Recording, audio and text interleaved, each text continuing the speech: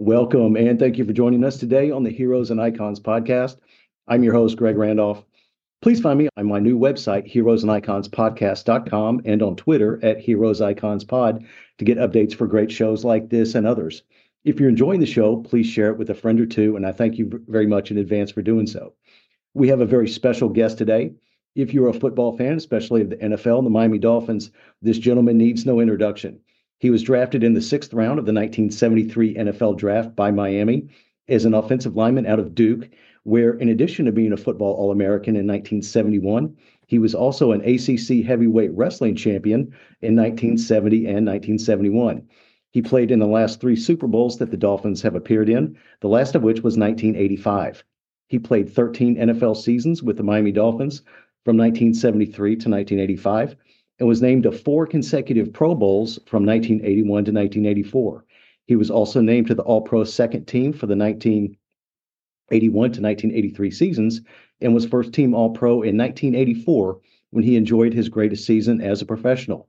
He has been inducted into the Duke Athletic Hall of Fame, the National Jewish Sports Hall of Fame, and the International Jewish Sports Hall of Fame in Israel. He was also inducted into the Miami Dolphins Walk of Honor in 2014 and the St. Thomas University of Florida Sports Hall of Fame in 2015. He was listed as one of the top 50 players in the first 50 years of the franchise by the Miami Dolphins. After his football playing days were done, he enjoyed a very successful legal career in Miami as both an attorney and then as a county judge from 1994 to 2022. He is the author of the forthcoming book, Warrior Judge: One Man's Journey from Gridiron to Gavel, a memoir that will be released in early 2024. My guest today is the now retired Honorable Ed Newman. It is a tremendous honor to have you on the show with me today, sir. How are you doing, Ed? And aside from writing books and playing golf, I understand that 5 grandkids keep you pretty busy. I'm going up next week. I'm doing pretty well. I'm very happy in retirement. Health is, we've had a couple of wounds over the years from the NFL. I'm trying to keep my weight and keep in good physical condition as best as I can. And life is good. I'm a very happy man. Good. It's great to have you on the show with me today, and thank you so much for your time. So, according to your daughter, Holly Greenberg, who's authored the new book with you, and she's a co-author, Yes, sir, and she's just been phenomenal in this whole process. Your new book, the Warrior Judge, as we mentioned, she mentioned that it was a 5-year journey from start to finish. What all do you cover in the book, and how arduous has that book writing process been? By way of some analysis, about 5 years ago, my father passed away, and I gave a eulogy. And my daughter, Holly, picked up on it. This is a very important, my story, Ed Newman's story is a very important story, and I don't want there to be any regrets. Things weren't talked about. We started, I was in the court, and there were break periods. Every lunch, twice a week approximately, she'd put a recorder, and she'd say, let's go to here and tell me some interesting stories. And she made a compendium of stories. She recorded it, and then she transcribed them. After doing this for almost 8 or 9, 10 months, we saw that this had the architecture, the framework for a story could almost read like a novel. We had to manipulate some of the themes and focus on and put them into chapters, although the same themes apply for every year in the NFL. It goes back from the time I'm born, and it brings up the highly motivating events in my life that helped me. It's an adventure of adversity and goals and desires and terrific determination. And there's a tremendous balance between academics and football. My parents were insisting that I maintain my grades. I'm glad that they did. And that was all good. And then Holly herself, she's a terrific writer in her own regard, but she really wasn't speaking in my voice. She was speaking in a highly romantic voice, like a daughter would for a father.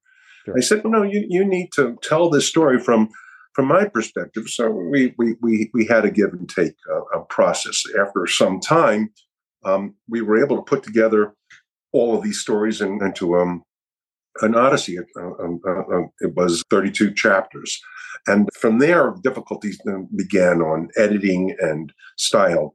And we worked very hard, and we were able to manage and pull through and put together what I think is it's such an outrageous story that it reads like a novel. And it has these themes that I talked about. It's very enjoyable. My original approach was to tell the tale to my grandchildren. Right. All right. Now, when it got into publication, there was some need to change the audience a little bit. So there were some adjustments in combing through. The last phase, which was somewhat troubling, is with this COVID and all of the computers that the word processors people have, there was difficulty finding publishers and agents, and there was some time on that. This book was substantially completed more than a year ago, and we've been moving to get it towards publication, and I think we're pretty close. I expected we have paper signed and ready to go, and it was a terrific opportunity for me to show love to my teammates and my serious people in my life. It talks about Plan B, how I had to get to night school for my law degree while I was playing Super Bowls. So that's a very interesting conflict to have, and having to put off final exams because I had a Super Bowl in 1984. Right. And the dean was understanding. I was happy about that. They have this blue book that they give you. You write these essays. In it, it's a blind testing. The dean says, you can't tell your professor that you're the one. So I get a note in the blue book. It says, this is a professor. I'll leave his name out to protect the innocent. Mm-hmm. And there's only one person that's missing, and I know who it is, Ed. You'll do fine. Don't worry. And good luck in the Super Bowl. I wish I saved that note. That would be a collectible. Holly and I, to answer the question even more precisely, it's a very interesting thing for a daughter to honor her husband, the father, like Holly did. And in the odyssey of making this book over 3.5 years or so, there was a lot of psychology going on. Holly was like, I was confessing to her. And let me say this, I'm 72 years old now, but when I was 25, I was a little less mature. And I thought about things differently at that time. For instance, competitors. As an example, we incorporate a feeling of what it's like. What's the perspective? What's the roadmap for a high school, college, and pro football player going through the various echelons and succeeding? I had cancers and broken knees, and of course, all the all-pro adversaries that Bob Kuechenberg, an immortal, great NFL player, Miami Dolphin, Larry Little. These are the guys that I were trying to break into. I have tremendous frustration. Usually you don't see athletes, but the book touches on it a little bit. I'm wondering, what am I doing wrong? I couldn't conceive of putting in more effort, and it was just perseverance, and I got through. But the team rivalries, that's an important part of an NFL career, but you don't usually read about that. And it's difficult because you have teammates and you love them. There's also a love fest, for instance, Larry Zonka, or Larry Little, or half a dozen other players, close people in my lives. All that was just tremendous. The best thing was bonding with my Holly. I think that was a once-in-a-lifetime experience. I have another daughter. She's wonderful. Stephanie, I love you. But this was very special with me and Holly. Yes, I understand. Your story is so terrific. And you fought through so much and you persevered. We'll talk about a few different things here that you just mentioned. Let me go back all the way to the very beginning, if I can. What was your first introduction to football, and who were some players or teams that you followed growing up? I might surprise you here. I really was the geeky kid growing up.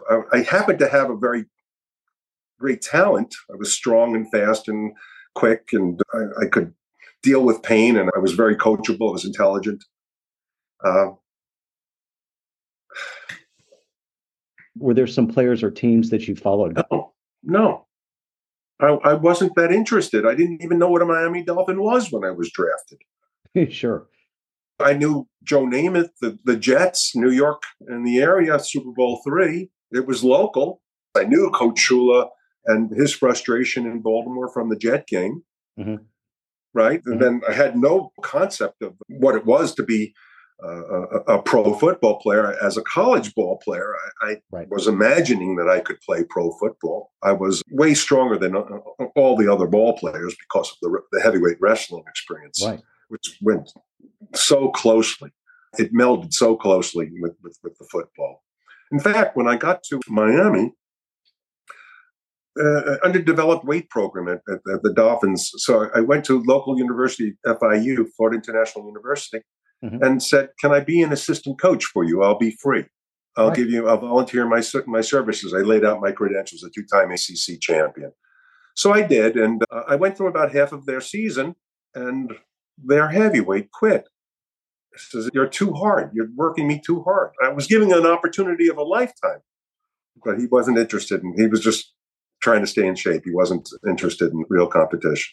No. So my whole career, a little unusual in the NFL and wrestling and all sports. I pretty much compartmentalize about what's happening today or this week or maybe a short-term horizon. I get prepared long-term, off-season weight training and or wrestling or other sports. There were some that I really admired. I admired Joe Namath. I admired some of them, their tight end. And I certainly was a big fan of football, but as a player. Understood. Okay. I wasn't much of a fan. I would never think about coming up to somebody and say, "Can I have your autograph?" It's just an unusual person. Okay. There's more than one way to take a path and make a great story and a great life. Yeah. You've certainly done that. Yes. Well, thank you. Yes, sir. So it's been well documented that in those early days, Miami Dolphins head coach Don Shula was seemingly possessed to win Super Bowls, and they had been there the previous two seasons in 71, 72. How excited were you to play for a winning team, and how were you notified by the Dolphins that they had drafted you? I was super excited. I liked the idea that it was a world championship team. I had same anxieties. I was at Duke University, and people in my building, fraternity brothers, were saying, "They got Bob Kuechenberg and Larry Little. It's highly unlikely for you to start if you even make the team. This is an extremely competitive business that you're getting into." I get there, and my eyes are open like saucers, and everybody's bigger than life. And these guys are the 17-0 perfect season. They still have the gloss going on. They're walking on air. You can see that they're not normal people. You just try not to make mistakes and just try to show the coach. So you come into preseason, and the veteran players are, "Take it easy. We're just trying to get our timing down a little bit." So I need to catch his attention. So I became a little bit of a problem for the veterans, and they used to pick on me quite a bit. I remember it's actually talked about in the book a little bit. Manny Fernandez, he would torture me. He was trying to draw me off sides all the time by spitting on my hand. I'd be across the line, he'd be spitting. "What are you going to do about it, rookie?" He's one of my best friends. So we got into a wrestling match right over there. But the coach sees that and says, "Okay," because what are they thinking? They probably think Duke, Ed Newman, this is a geek. This is a flash in the pan. And he's a fighter. That's also came out. And I just kept on persevering and just being as dedicated as I could be. It was really wonderful. A part of this, I remember the same kind of patterns. These things are like cycles. Sure. Go through high school. It was high school football and wrestling. I finished the high school football, and the wrestling coach says, "Now that you're going to play college ball, you'll probably give up me on the wrestling program." I said, "No, I'm here to go undefeated." All right. I mean, he gave me the challenges. So I built upon what I had from that football season through the wrestling season, and it paid off when you go to Duke University. The coach there, his name is Jacques Hedrick, and he says, "We'd like you to come to Duke." He's recruiting. "We'd like you to come to Duke." And I said, "I only have one condition." "What's that?" He says, "I'll be on a football scholarship, but I would like your guarantee that you won't interfere with me if I go out for wrestling." I knew what my secret sauce was. And he said, "I've never heard anybody say they wanted to do more for the school, for their scholarship." He said, "Well, you got somebody special." And that's what happened.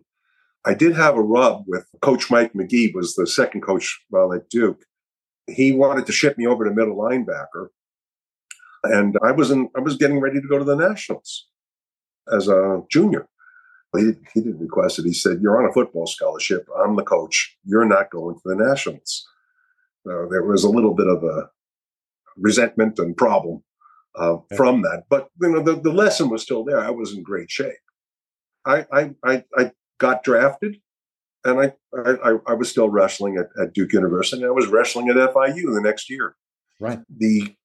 What happens is the FIU kid quit, and I had to educate myself on how to lift weights. That really surprises me, because I saw that in some of my research that you were one of the first Dolphins players to lift weights. But I was very surprised by that, because it almost seems like somebody like a Bob Kuechenberg or a Manny Fernandez or a Zonk. Those guys most assuredly had to have lifted weights at some point. Maybe there wasn't a program there, and I just didn't understand the comment. And they lifted on. There were baseball players who said, "Don't lift weights; you'll ruin your flexibility. You'll be injury prone." And you heard those kind of things from football players. That's nonsense. The muscles are the tools of the trade, especially for inside linemen, offensive, defensive linemen. We had a rental facility. The Dolphins rented at Biscayne College, now known as St. Thomas University. And they had a football field. They had a locker room area and the weight facilities. The weight facility was, I'm not lying to you, it was a totally rusted, rotted out universal machine in an unconditioned, windowless pool. Like you'd see like a very small building, and they put it in there, and that's where I went. Now, there were only a few of us that lifted. Manny Fernandez, Mercury Morris, Jim Kick, Jim Langer, and Bob Kuechenberg. Malty Moore was a weightlifter. Not many more. When I asked him about that, I came into the facility. I went to the trainer. Where's the strength coach? The strength coach is the trainer. He said, what do you do? So most people just go to the pillbox, go find out from Kuechenberg, who was out there. So I got a relationship with Kuechenberg and Langer, and we started our lifting routines. It was terrible. My rookie year, we had a second-round draft pick named Chuck Bradley, and physically a very large man. He had a great potential to pack some. He could have put 30, 40 pounds of pure muscle on his body. So Shula complained to him after 2 years he wasn't producing, said, you got to get stronger. He said, how can you get stronger here? You don't have anything. You don't have any facilities. The Dolphins were an embarrassment as far as a weight facility back in 1973. Wow. Don Shula listened to Chuck, this guy Chuck, and said, okay, we'll get a facility. And they put one in as a result of that. That didn't happen until 1975. Let me keep you another thing. We had a Super Bowl in '82 against the Redskins, and they were the Hogs. Right. Remember? They were big, heavy offensive linemen. Shula was so pleased with himself for having speed and quickness. He had us all strictly under weight limits. You couldn't gain too much weight. So, well, these were some of the things that were going on. Interesting. So let me go back to your rookie season a bit. In another interview, it was Manny Fernandez, and he was on a show over there in Miami. It's called Inside the Fish Tank with O.J. McDuffie and Seth Levitt, I think is his name. Cool. Fernandez mentioned you by name, that you were one of the guys that really disliked the 12-minute run. Of Shula's, that you didn't really care for that, or no, it wasn't a thing of caring. Sure. Football players can be quite emotional. All right. Yes. So I'm emotional, and all I want to do is win. All I want to do is be the best. All right. So I'll tell you a little anecdote, and it'll cement it in. I lived in a town in Long Island called North Belmore. It's on the South Shore.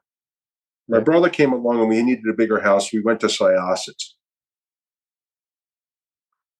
Yeah. So when we made the transfer to North Belmore, to Syosset, I'm in class in the fall, and they're practicing on the field.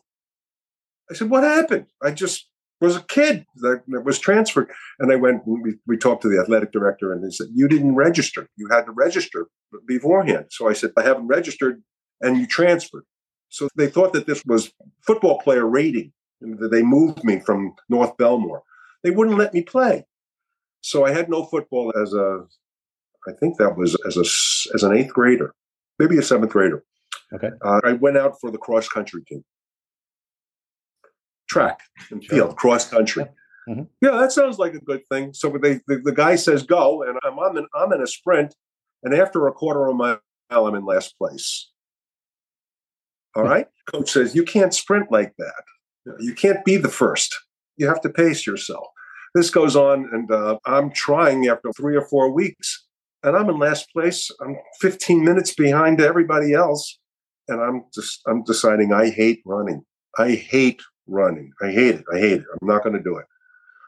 And that, it scarred me for the rest of my life. I had to really try to overcome that. And I did get the 12-minute run in Shula's infamous 12-minute run, but just barely, just 15 or 20 yards every year. And I tried my darndest. Now, you also keep in mind now, you're looking at me right now, I weigh 215 pounds. Okay. So this is a 215-pound frame. I had 3% body weight, and I was 275. Wow. When in the time that you're talking about. So it was just too much of a strain. I had a type of a heart which was small, extremely strong, not a high stroke volume. I remember we had a team doctor, and he said, that's the problem. Your heart is extremely powerful. You're a great sprinter, power lifter, but you're not going to be a marathon runner, ever. Did you see the point where did you, I don't want to say you had to do those to humor Coach Shula, but at the same time, was there any justification for it? It's like, I'm an offensive lineman. I'm working in short, intermediate burst here, spurts down in, I don't know, 20, 30, 40 yards at the most. But yeah, why do I have to do this marathon type of run? John Sandusky, and I said, why do I have to do that? And he said, do you think John Hanna, a Hall of Famer, do you think he's doing that? Do you think he could possibly complete that? He said, no, I don't think so. Why did Shula do this? It's 102 degrees outside. Right. People are going to die. So yes. Shula keeps this 12-minute thing in front of you in the off season, and you better be ready. You have to be in condition to do that. Right. So he doesn't have many people that are not in condition. That is a big plus for why there's their 12-minute run. I don't think it's that good, actually. That's Coach Shula. And you couldn't talk to him. You could, but it was difficult. He wouldn't come off of that. I'll tell you, some players would, like, maybe you've heard stories about Larry Little. Yes. Yep. Larry Little used to stop and they'd say, oh, you have to do this tomorrow? So the coach and all the players would go to sleep, and everybody would have their things to do. And Shula said to the trainer, I want you to take them out and have them do the 12-minute run again tomorrow morning. So he did. He would go out and run the 12-minute again. No one knows what happened at that 12-minute run. I think the story that I heard Little tell was that he asked the trainer to find something wrong with him to excuse him from the run. He had some type of nasal issue or allergies or something. The story I remember is Shula also had a tough thing called gassers. A lot of teams have that. Sprints. It's wind sprints. It was one of those 100-degree days, and he fell out. He fainted. So he just didn't want to run. He was at the end of his rope. Sure. Is what was going on, and but they find a reason for him to fall out like that. That's what was going on. But that was the great thing about Shula was that, as I understand it, I think he told you guys, we can use this as an excuse and do what the other team does, or we can take this and then use it to our advantage. We can really have an advantage on the other team that way. If we take advantage of this heat and endure it and learn how to deal with it and everything else, that can be a huge advantage for us and help us win. It would be rare when we have a dark green jersey or a white jersey. It reflected the sunlight and kept the heat down a little bit. It was a big advantage and a home field advantage in Miami in September. We had the fans and the ice and the conditioning. We knew how to hydrate. A lot of good things gave us advantage. And we used them. I don't think we wore green ever at home. Maybe once or twice in my whole career. I had 167 games. Or if you did, maybe it was for a night game, something like that, or later in the season. When we were home, we wore white almost every time. And it was about the heat. And we had that game against San Diego. the hook and ladder game. It Yep. was um, uh, very hot. They came to Miami. All of our guys went home that night. I heard about 8 or 9 of their people stayed over for IV fluids. It was harder on a lot of visiting teams coming to Miami. Big advantage for the Dolphins. Well, being from New York, you knew how cold it could get playing football, but did you have any idea how hot it could get down there in Miami? No, I didn't. And Shula was crazy with, with the no water on the field. Yep. Players used to go over. Somebody get a bump on their hand, and they're putting ice on it. So they have a plastic bag of ice. So they're breaking holes on the plastic bag, sucking out the water from that. It was just ridiculously hot and humid, and you could just feel the wall of heat coming right off the ground. August 21st, I remember, was the combination of humidity and heat. It reached its greatest intensity. And you were still playing on the polyturf at that time because they didn't put the grass in until after that Super Bowl in the mid. That's right. So that's right. That was also very hot. And it had another terrible thing. Like the heat of the day over the course of the year, over the summertime anyway, the rains would fall on this superheated mat of plastic, the AstroTurf. And the sudden change of temperature would cause little tiny flecks of dust to split off. Green dust was in the base of this mat of carpet. And you didn't know.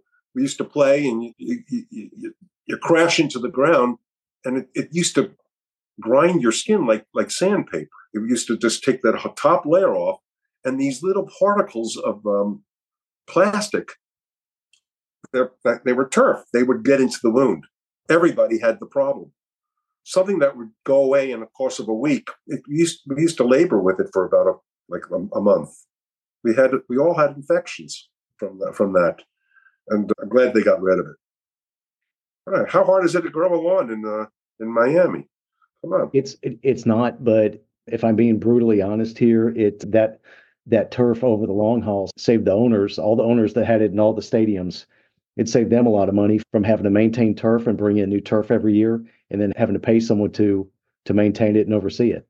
So, but it also ruined a lot of careers with knees and everything else, and pounding you guys into the turf. And at the Astrodome here, there was the only difference between the Astrodome and the other stadiums was that with baseball and the rodeo here, there was a level of dirt that was under it, but that's pretty negligible, I think, at that point. So you're still almost playing on concrete. Zonka felt like his lungs were going to explode when he ran on it. His toes got broken. He had sore toes all the time. Right. That was the other thing. Yeah. We all were pretty concerned about that. And collisions into the ground, a head slam on the ground, it was pretty dangerous. I'm glad that they're trying to control that somewhat. Sure. And the surface now is a whole lot different. It's a different breed of grass and material and everything else. And it's supposed to play and cut just like regular grass. But anyway. Did you happen to see the Hard Knocks show with their operation? They throw down new lawn every game. The Dolphins have, 50 acres of turf. They groom for each. They take the best piece and they drop it. They put like 17 trucks down. Wow. To the stadium every week. I didn't realize it was 400 people doing that.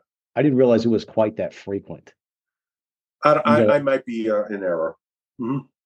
Well, it was, but sure, that's certainly a lot better than playing on other things. And you get fresh turf, and you protect the players that way. So I like it. There's nothing more beautiful. I was mentioning that I was a captain against the Titans, honorary alumni captain, and it was so nice being on that field. Just exciting for me as an old alumni, an old vet.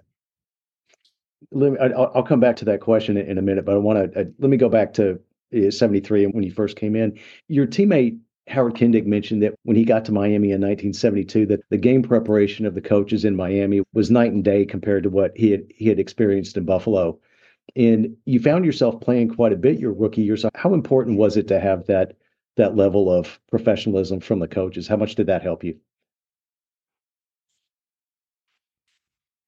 Coach Shula had that loss when he was with Baltimore. And he just developed this philosophy that you had to prep for games, that mental mistakes were the enemy. And it was his job to get the best talent on the field, and you just had to perform and achieve. Shula also had, I want to be the best at type of attitude. So there were regulations how many practice days that you could have. He always had the maximum practice days, the earliest report to camp, the most number of hours on the field per day, 3 a day, 4 a day practices, walkthroughs, all kinds of film, clearly documented, more work put in by players and coaches, I'm quite sure, than any other team in the business. Shula was fighting his own demon of being a great coach who couldn't win a Super Bowl after Baltimore. And he knew that the winning edge, he has a book, The Winning Edge. That's what it was. You need to do it. He had a couple of things I thought he was wrong about. No water on the field. Right. The 12-minute run, I didn't think it needed to be done like that. That was wrong. I thought he had a technique of, let me be clear, I loved the man, and I was never the person, but I didn't really like that there were a few monkeys in the barrel that he used. He wanted to maintain a certain level of confidence. And if you were the monkey in the barrel if you weren't maintaining it. You didn't want to be the monkey in the barrel. They weren't long for the team if you were. Sure. So a lot of that was sidestepping. It was easier to get it right and do it right than suffering the wrath or a future of, I can't even imagine telling my grandchildren, oh yeah, I made the Dolphins and I was invited to camp, but I couldn't make the roster. Yeah, sure. That the whole point is to make the roster. And I was a long shot. No one would guess that I would have made it as a rookie. I made it as a special teams player.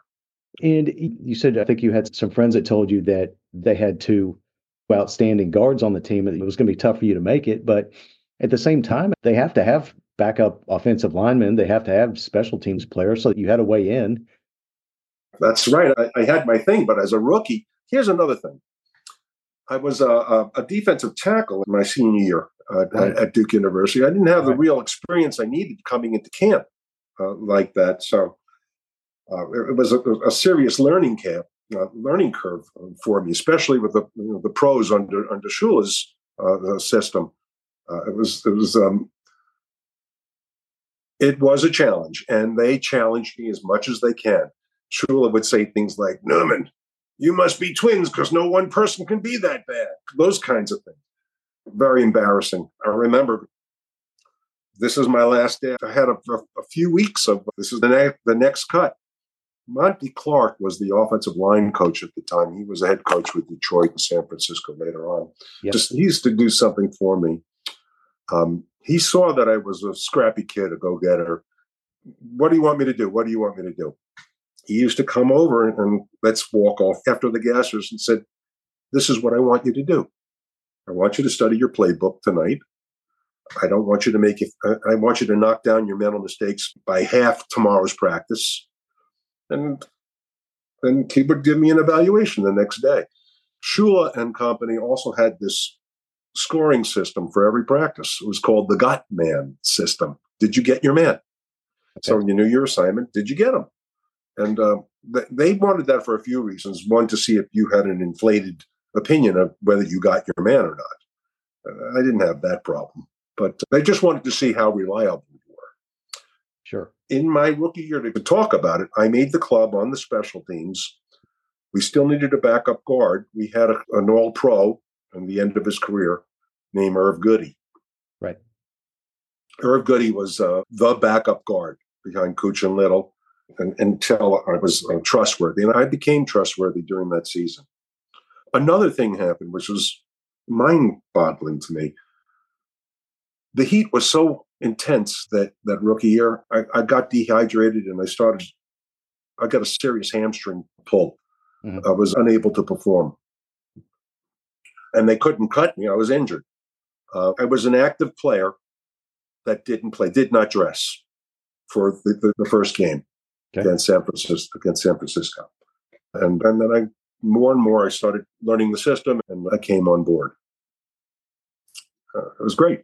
Absolutely. The best team that I could ever join. And to go to a Super Bowl as a rookie. But on that, there's also, I felt I didn't want to get in the way. These were superstar professionals that were doing a repeat appearance to the Super Bowl. I was a damn rookie. I had to tread carefully and not interfere with anybody and just keep on supporting and improving. I did a pretty darn good job. I had this attitude from high school and college. Special teams, that's only for second teamers or third teamers. And then I opened my eyes and said, you're a second teamer and a third teamer. If you want to play football, you better do that. Right. Larry Little and Wayne Moore, old offensive line friends, said, you better do that. And you can do it. You can do it. It's a way to make the team. That's right.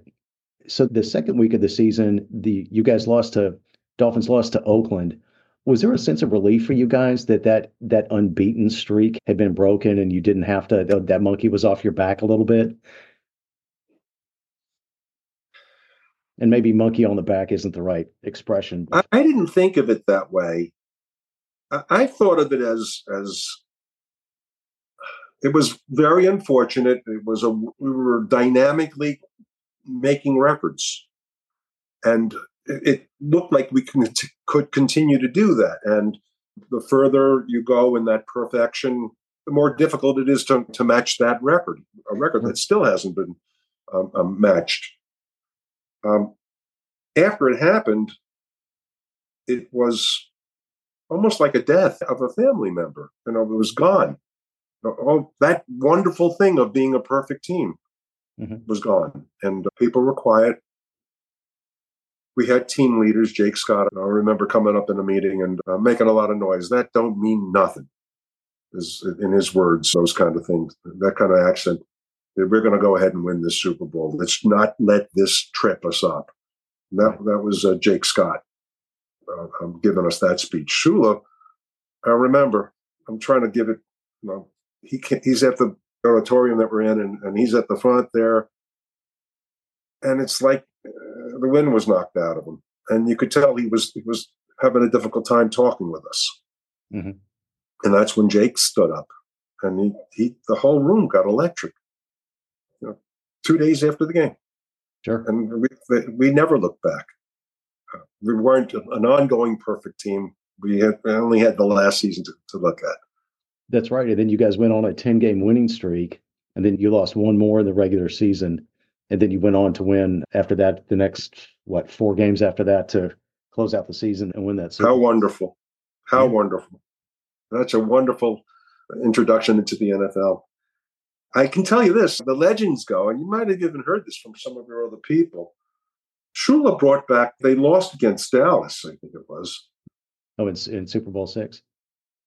And that was such a heartbreaker for everybody. Sure. And he brought the team in at the beginning of the season, and they spent a few hours going over that film.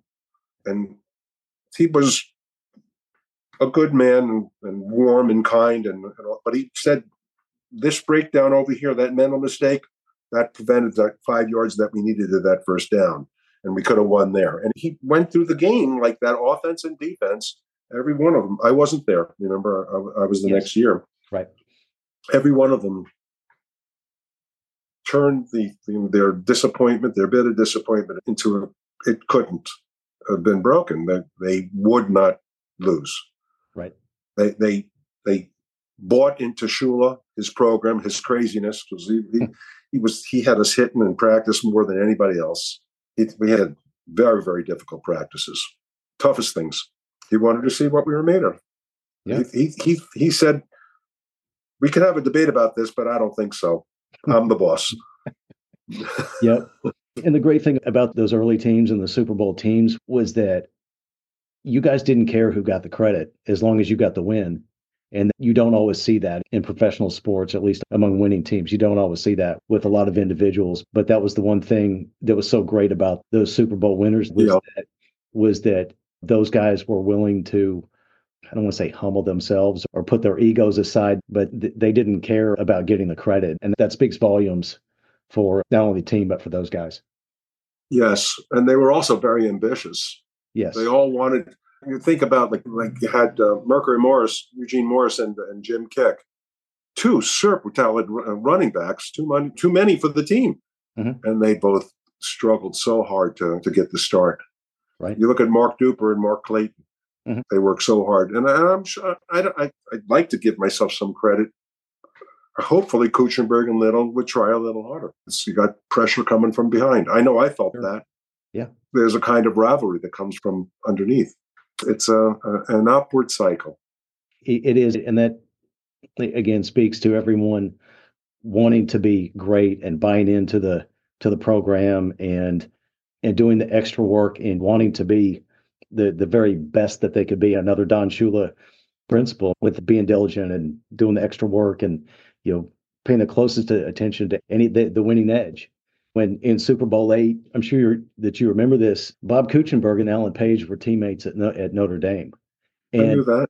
Kuchenberg knew that he had lined up against him in practice. And he lines up against him, I think, about the first offensive series, and he comes back to the sideline. He says he's doing it. He's still doing the same thing. He was tipping off his moves or which way he was going to go, or Page was on what he was going to do on a play based on his hand or his alignment, pressure, what have Right. you. And then they were able to make that adjustment and get better leverage. And then Zonka ran for 145 yards and 2 touchdowns that day. So that was a big key too. Tremendous. Mm-hmm. Yep. Yes, sir. Mm-hmm. What was that day of the game like for the actual Super Bowl? For Super Bowl VIII? Do you remember that? About what Yeah. the coming and going to the game and the game itself, and then Shula addressed the team afterward and all that good stuff. We were in Texas, In Houston. Rice Stadium. Yes, sir. That's right. We had our locker room. It was a kind of a rinky-dink locker room, and it was very narrow benches in our lockers that we were in. Mm-hmm. And I'm 21 years old in a Super Bowl. No one from my background had ever imagined that this could happen. And I was pretty excited. I couldn't sit down. You're looking on a Zoom right now, but the audience was not audible. I was like jumping out of my chair. I was literally jumping out of my seat. Little turns over in his deep voice, "What's wrong with you, rookie?" Just went over to the bathroom and did my jumping around in there. I said, I don't want to upset Larry Little. That's all I need. Anyway, during the game, let me go back a little bit. My roommate in Houston, in Texas, was Gary Upremian. And the conversation, do you have any concerns, Ed? Gary says. I said, yeah, I do. I'm afraid I'm going to make a mistake in the Super Bowl. I don't want to be a goat. I'm afraid it could happen. I just really don't want it to happen. He said, this is something I can talk about. And he started talking about his pass in the Super Bowl the year before. Mm-hmm. And he said, thank God they were going to kill me. Thank God we ended up winning the game. So I had that in mind. Come on the game, and we're winning pretty handily. And everything's going well. And I'm at the sideline, and there's Manny Fernandez at the sideline. And I had just done it was like a punt and a punt return type of turnover. And he's going out on the field. And Shula's yelling, who's missing on the field? They had 10 men on a punt. I missed a punt. And nobody, their defense got confused on a punt, our punt.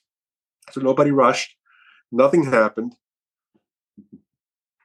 Nick Bonacotti grabs my face mask and he's grabbing it and tilting my head back and forth like this. And we lose this game. You're gonna kill you. So I'm looking at the scoreboard as the seconds toll off. I never thought that 20 seconds could feel 3 years. Mm-hmm. Hurry up, win this game. So we win the game, and then we're on the flight home, and everything is just wonderful.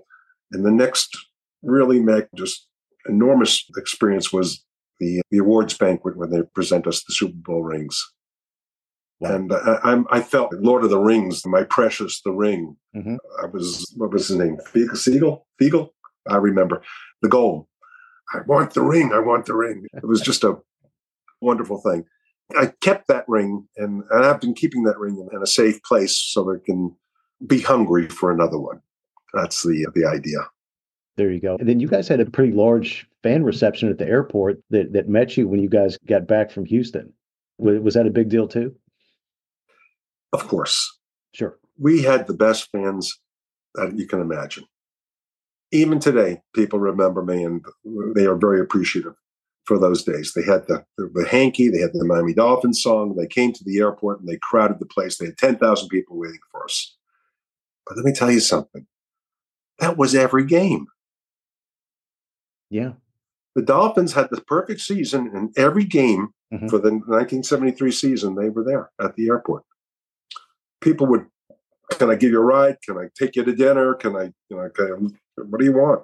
They were really trying to just say hello and get a signature, get an autograph, or just a pat on the back. They were great. But the players parked amongst the fans in the stadium parking lot. So they got to know you and you got to know them pretty well too. This is true. Yep. We were approached by fans as we walked into the stadium, and far more fans as we left the stadium. I never held back. Most of my teammates were that way. Yep.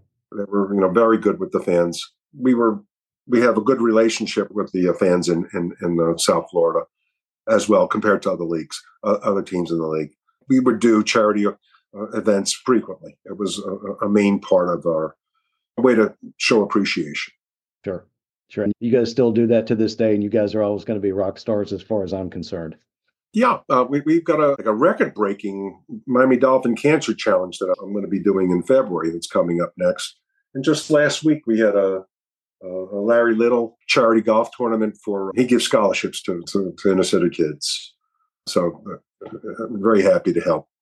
Fantastic. Love it. Good people. The whole organization is really high quality.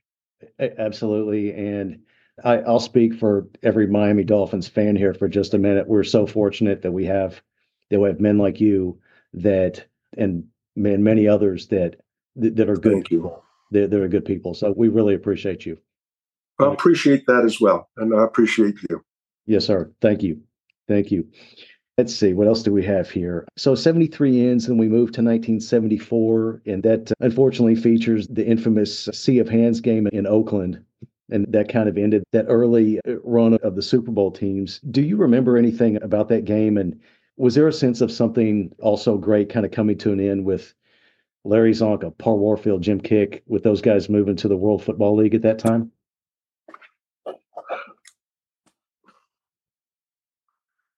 It's a complicated question. I think Kick, Warfield, and Zonka privately had already signed with. They actually signed in 73, but they were all allowed to finish out their contracts for 74, if I recall it correctly.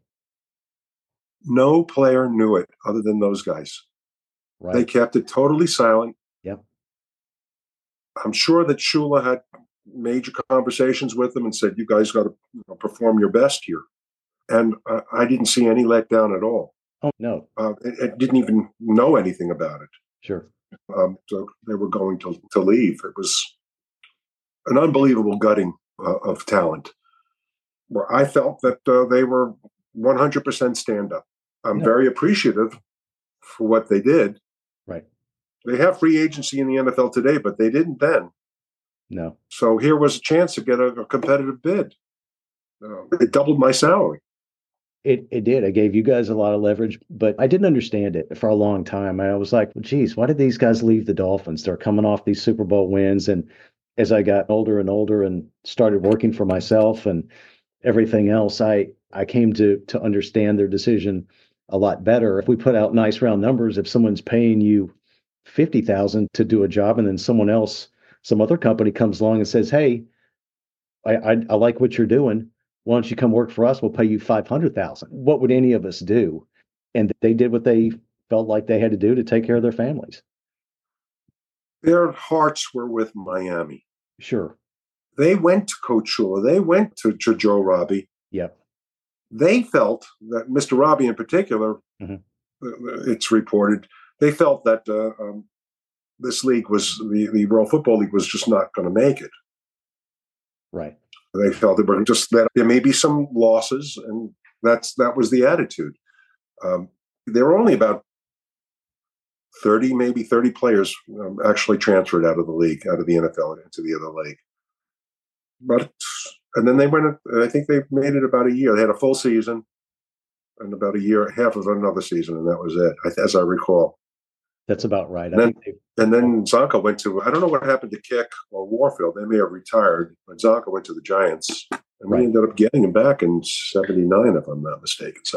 That's correct. Kick ended up in Denver for a season, and then I think Warfield went back to Cleveland for a season or two.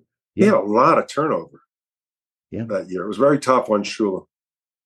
How did he keep the team focused with all of that going into the next season? To me, you can bring in I don't know, Tom Smith or a Don Nottingham or a Benny Malone or some other running back to perform running back duties. But to me, you can never replace what an individual brings to that position and to the team and leadership and everything else. Your question has a couple of elements.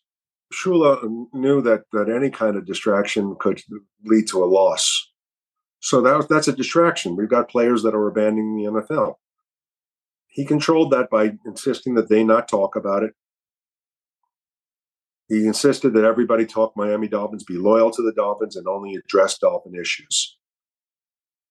Zonka, Kick, Warfield, they didn't do any interviews on going to the other league.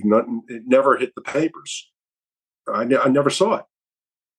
So he did what he could.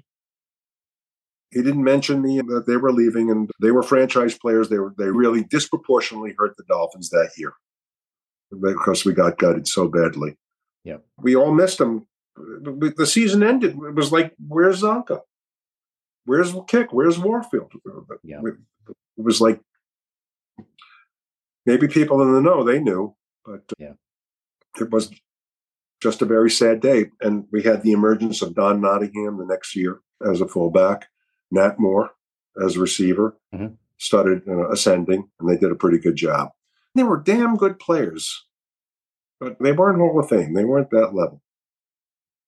And that's particularly for Zonka and Warfield. No. Those guys, and the attitudes that you were talking about, those two are the epitome of it. Warfield and Zonka could never say anything negative about anybody. Right. They were just the consummate sports personalities, highly competitive, highly precise and talented, right, coachable. They were great. They were great people. One thing that kind of bothers me about sports is that there's this, I don't want to say next man up, but there's this attitude or there's this philosophy that everyone is replaceable. But again, you can't replace the personality of a Larry Zonka, a Paul Warfield, a Jim Kick, and the leadership and what they bring to the group. You can't put a value or a price on that to me, but that's just me. I believe you're right. When you have these kinds of great talents on the field and you have a difficult time when you need 3 points, it's do or die. Right. They bring that out of you. These kind of teammates, they make a real strong effort. And I can do that. That's right. That's how it gets contagious. It does. Good people. That was one more reason why you guys are the best. So sometime around the mid-1970s, and help me with the timeline here, but so sometime around the mid-1970s, you were diagnosed with thyroid cancer and you overcame 2 surgeries and you were able to continue your football career. At what point did that happen and how were you able to persevere and resume playing? I had my rookie year and there's no problem. I came into camp as the second year player. And if you're familiar with the term a goiter, I had something like a third of an orange popping out of my near the Adam's apple on the right side. Okay. My grandmother spotted it. I didn't even see it. It was invisible to me until she pointed it out. What's that? Oh, I better talk to the doctor about that. So I spoke with Herbert Virgin as the team doctor at the team physical. And he said, you probably have a virus of some kind and it's inflamed your thyroid. Let me give you some pills. He gave me some thyroid pills and it was a misdiagnosis. My grandma, I called her up. Grandma Pauline said that nothing's happening with that. You got to get that looked at. So she went ahead and called a top surgeon in New York for an evaluation, and they were intrigued. An NFL player. We played the Jets. in November, and we made arrangements to see Dr. Max, and he diagnosed the thing and said it's got to come out. He says, it's November. Can I finish the season? He says, this is extremely slow growing. And yes, you can. The problem then was, I talked about distraction. Boy, this was a distraction. I have a cancer, and I'm playing football. And that was all a lot of toughness, a lot of mental toughness to get through November. And I had that operation in January of 75. This next doctor was well known for partial surgeries. He didn't take a lot of tissue if he didn't need to. And I needed my neck to play NFL football. They did the operation, and they only took the enlarged lobes of the thyroid. But later they did lab tests, and they came up with it was a malignancy. He said, we got to go in and do a total. They did a partial and then had to do a total. So you can still see the scar. Yeah. It went from shoulder blade to shoulder blade along the bottom of it. And they took it out. I have to take a pill. And the doctor, I mentioned my concerns. He says, I don't know if I can ever play ball again. He says, your neck muscles will mend perfectly. Your body chemistry, your hormonal chemistry will come back perfectly with the supplements. Okay. If you can't make the Dolphins, it's because of you. It's not because of the cancer. My work is done here. Wow. In that hospital, you can't imagine this. I just had these operations. After the operations, on the next morning, I'm doing sit-ups and push-ups. It's February. I got to get ready for the NFL season. I went over to the gym the following year, and that's when things really kicked into gear. I started training like no human being ought to do. And it's a little bit of an insight that you have a fork in the road. You can feel bad for yourself and lick your wounds and go off and say, I have a good excuse. Or you can go the other right way and go into the land of pain and overcome the cancer and overcome the strength deficit from losing all that time. And I was very hardworking.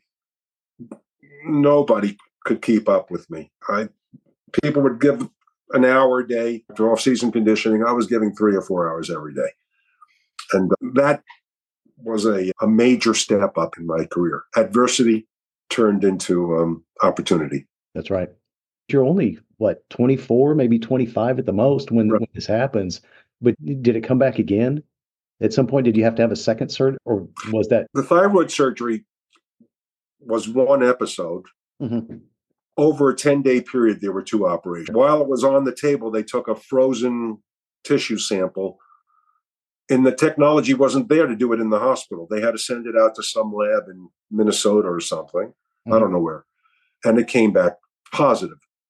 I was in the hospital the whole 10 days. The 10th day was the second operation, I think. That's what happened. I did have other major operations in the fatty area of my stomach. I had a growth, a fatty tumor, and it had to be operated on twice.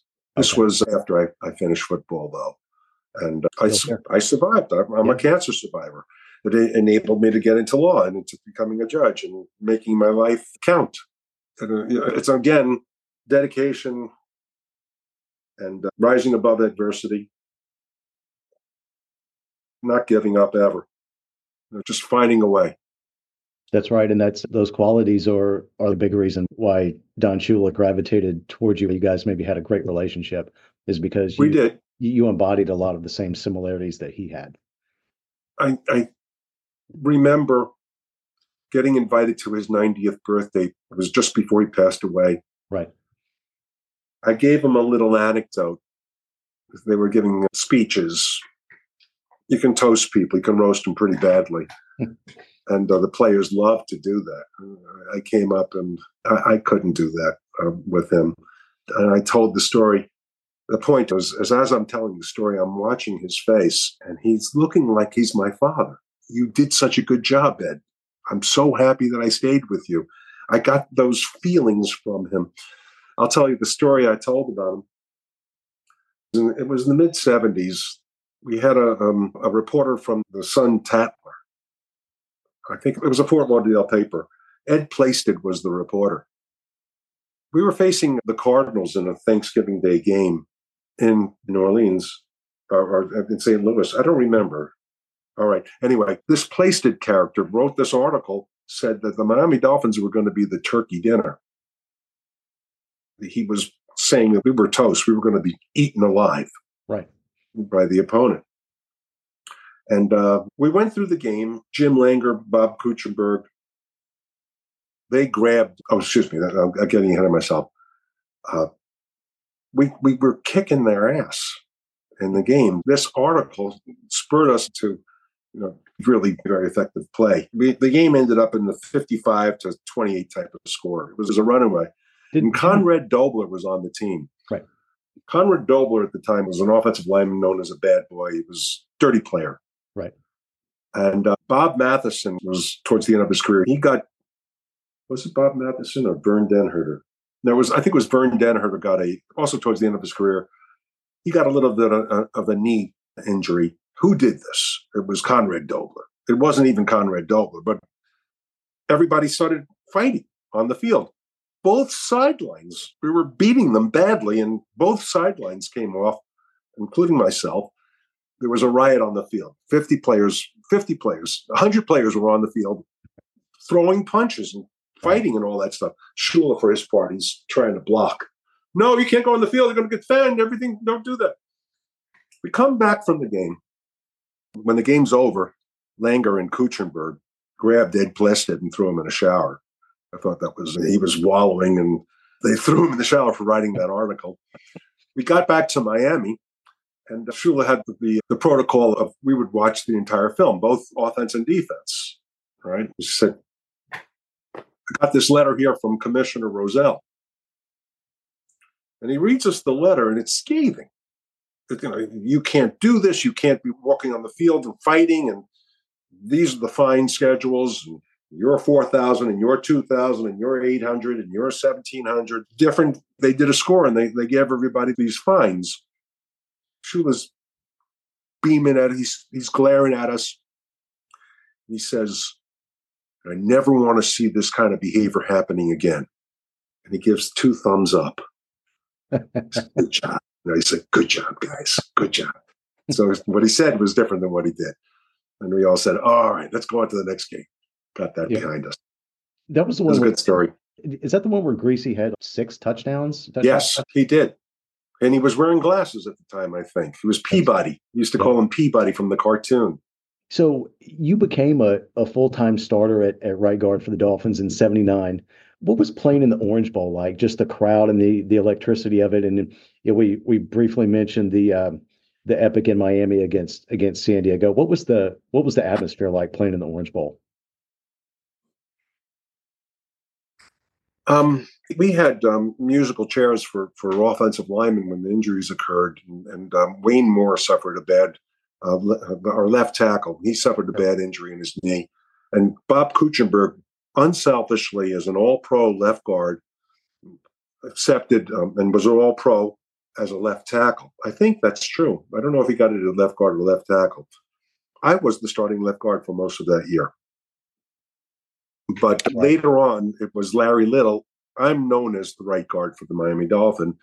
I eventually succeeded and had my best years. The last 3 were at right guard.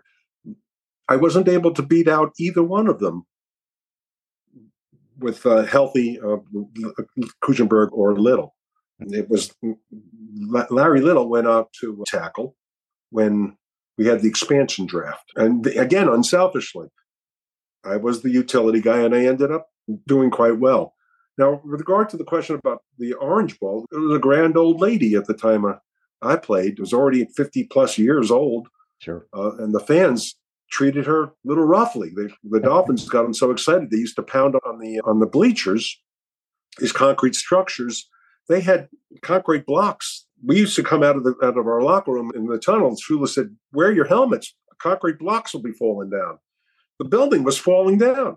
It was truly amazing with the volume. The pitch of the seats had intense volume of fans screaming, especially when the tension was high. You had to stop them or you had to score or something along that line. And they were drown out the signal callers, especially for the other team. And I remember frequently the referees would go to Coach Shula. You have to actively ask the fans to stop, or we're going to penalize you for delay of game. The Dolphins, they were going to penalize the Dolphins for delay of game. Shula said, "Tell them to be quiet, quiet." We had to wave our hands to the crowds. Quiet, quiet. We were able to get through. They had these hankies that they used to, terrible towels for Pittsburgh. They picked it up, but the Dolphins had it first. I think, and they used to, the whole vision of the stadium was white hankies going like crazy, and they would sing their songs, Miami Dolphins. I knew where my wife and kids were in the stands, so I'd pound my fist on the chest and point to them that I loved them.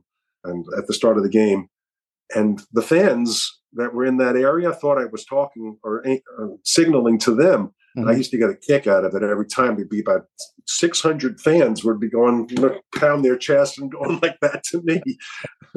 That's pretty cool. I'll give you a contrast story. We were playing this is many years earlier. We were playing the Patriots in New England. I think it was New England, yes. And we had a rookie named Tom Wickert. And these two guys were near the field, just in the stands, just a few seats up, and they were razzing him terrible. Tom, you were saying everything bad. Sure, you're not a man, or you can imagine the words. Yep. And we were losing, and I was a little emotional about it, and I didn't like them picking on my teammate. So I asked another linebacker, Bruce Bannon. His name was Bannon. Mm-hmm. He said, "Come over with me." He said, "You see those guys over there? See how they're ripping into this guy Wickert? Let's give them a little dose."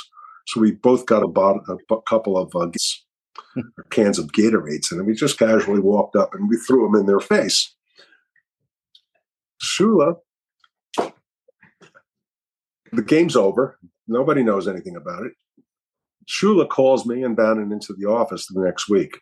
Uh-oh. I got a letter from Commissioner Roselle here, number 68, number 58, number 64, were said to have accosted two off-duty police officers with buckets of Gatorade.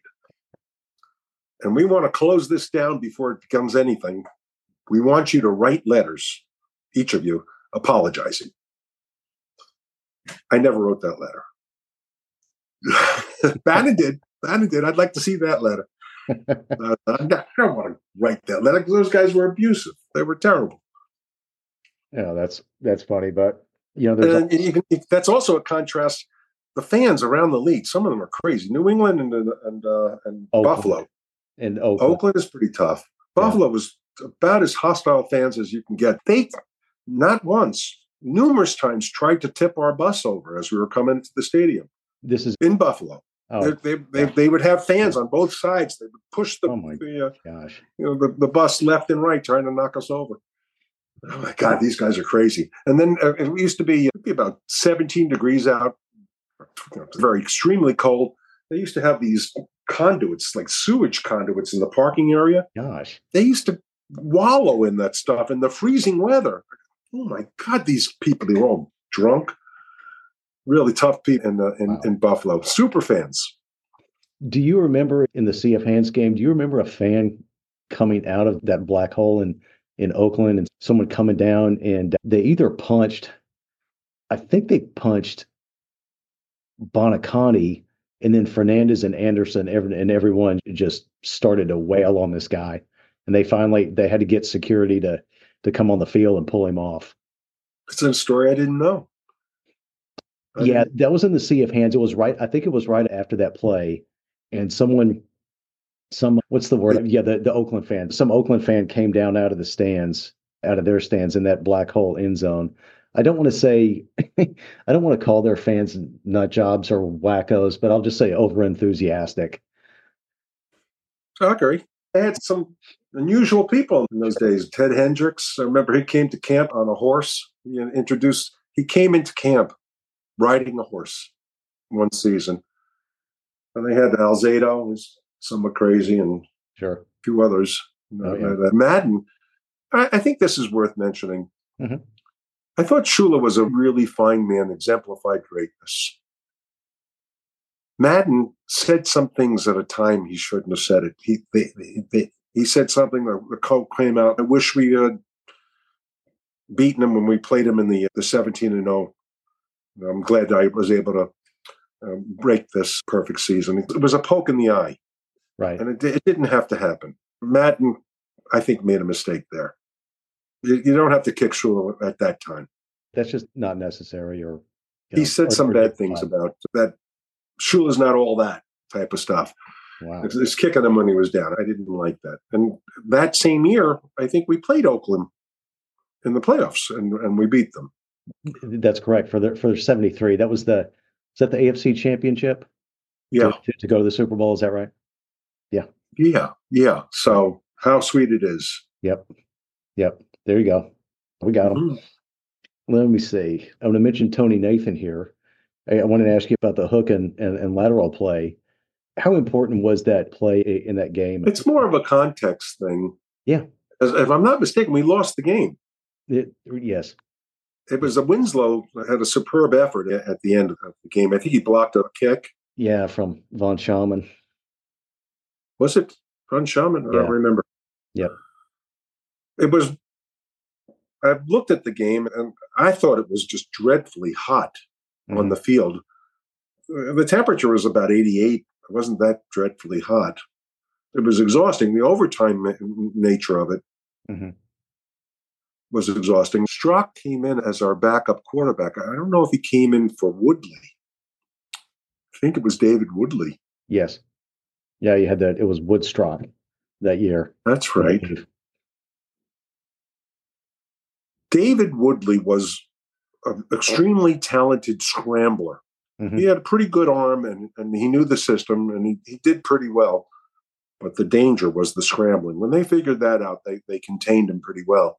Right. Shula, for whatever reasons, he gave the nod to Don Strock.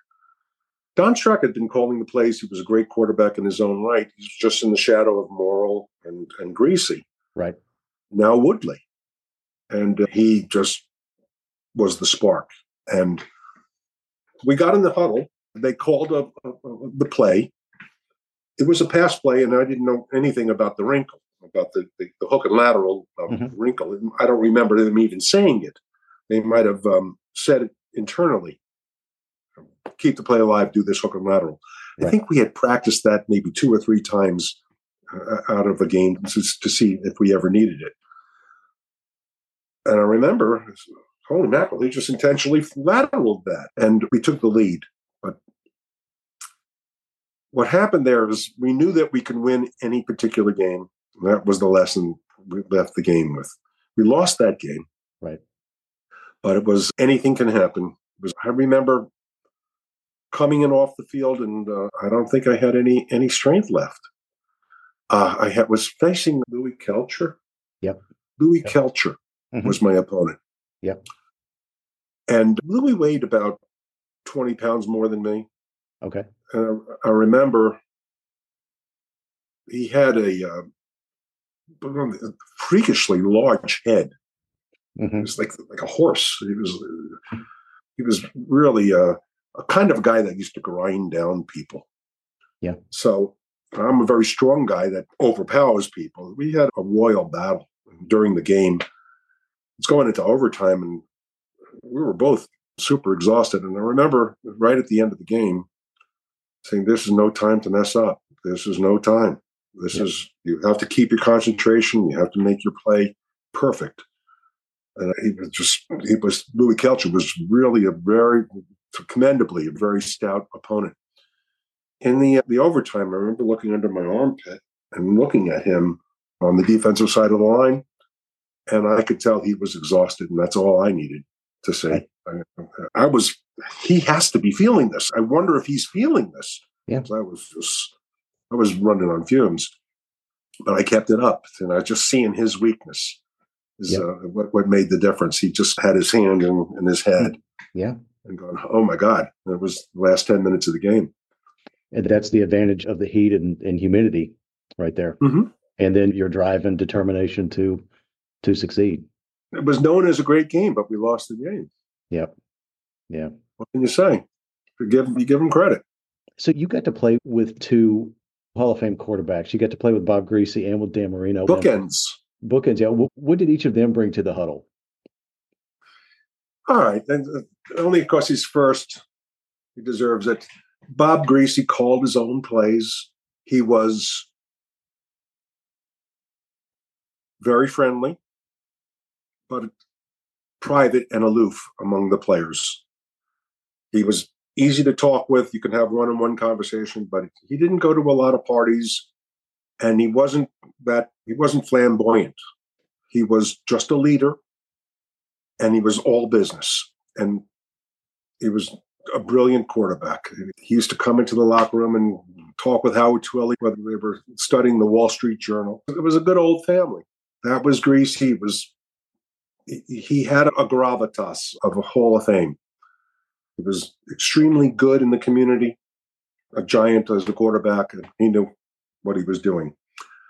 Marino, for his part, was just raw talent. He just had the luck of Mark Layton, Mark Duper. Mm-hmm. The combination of things coming together was just incredible. It was super electric, where Greasy didn't really, you wouldn't find him at a party that you were at.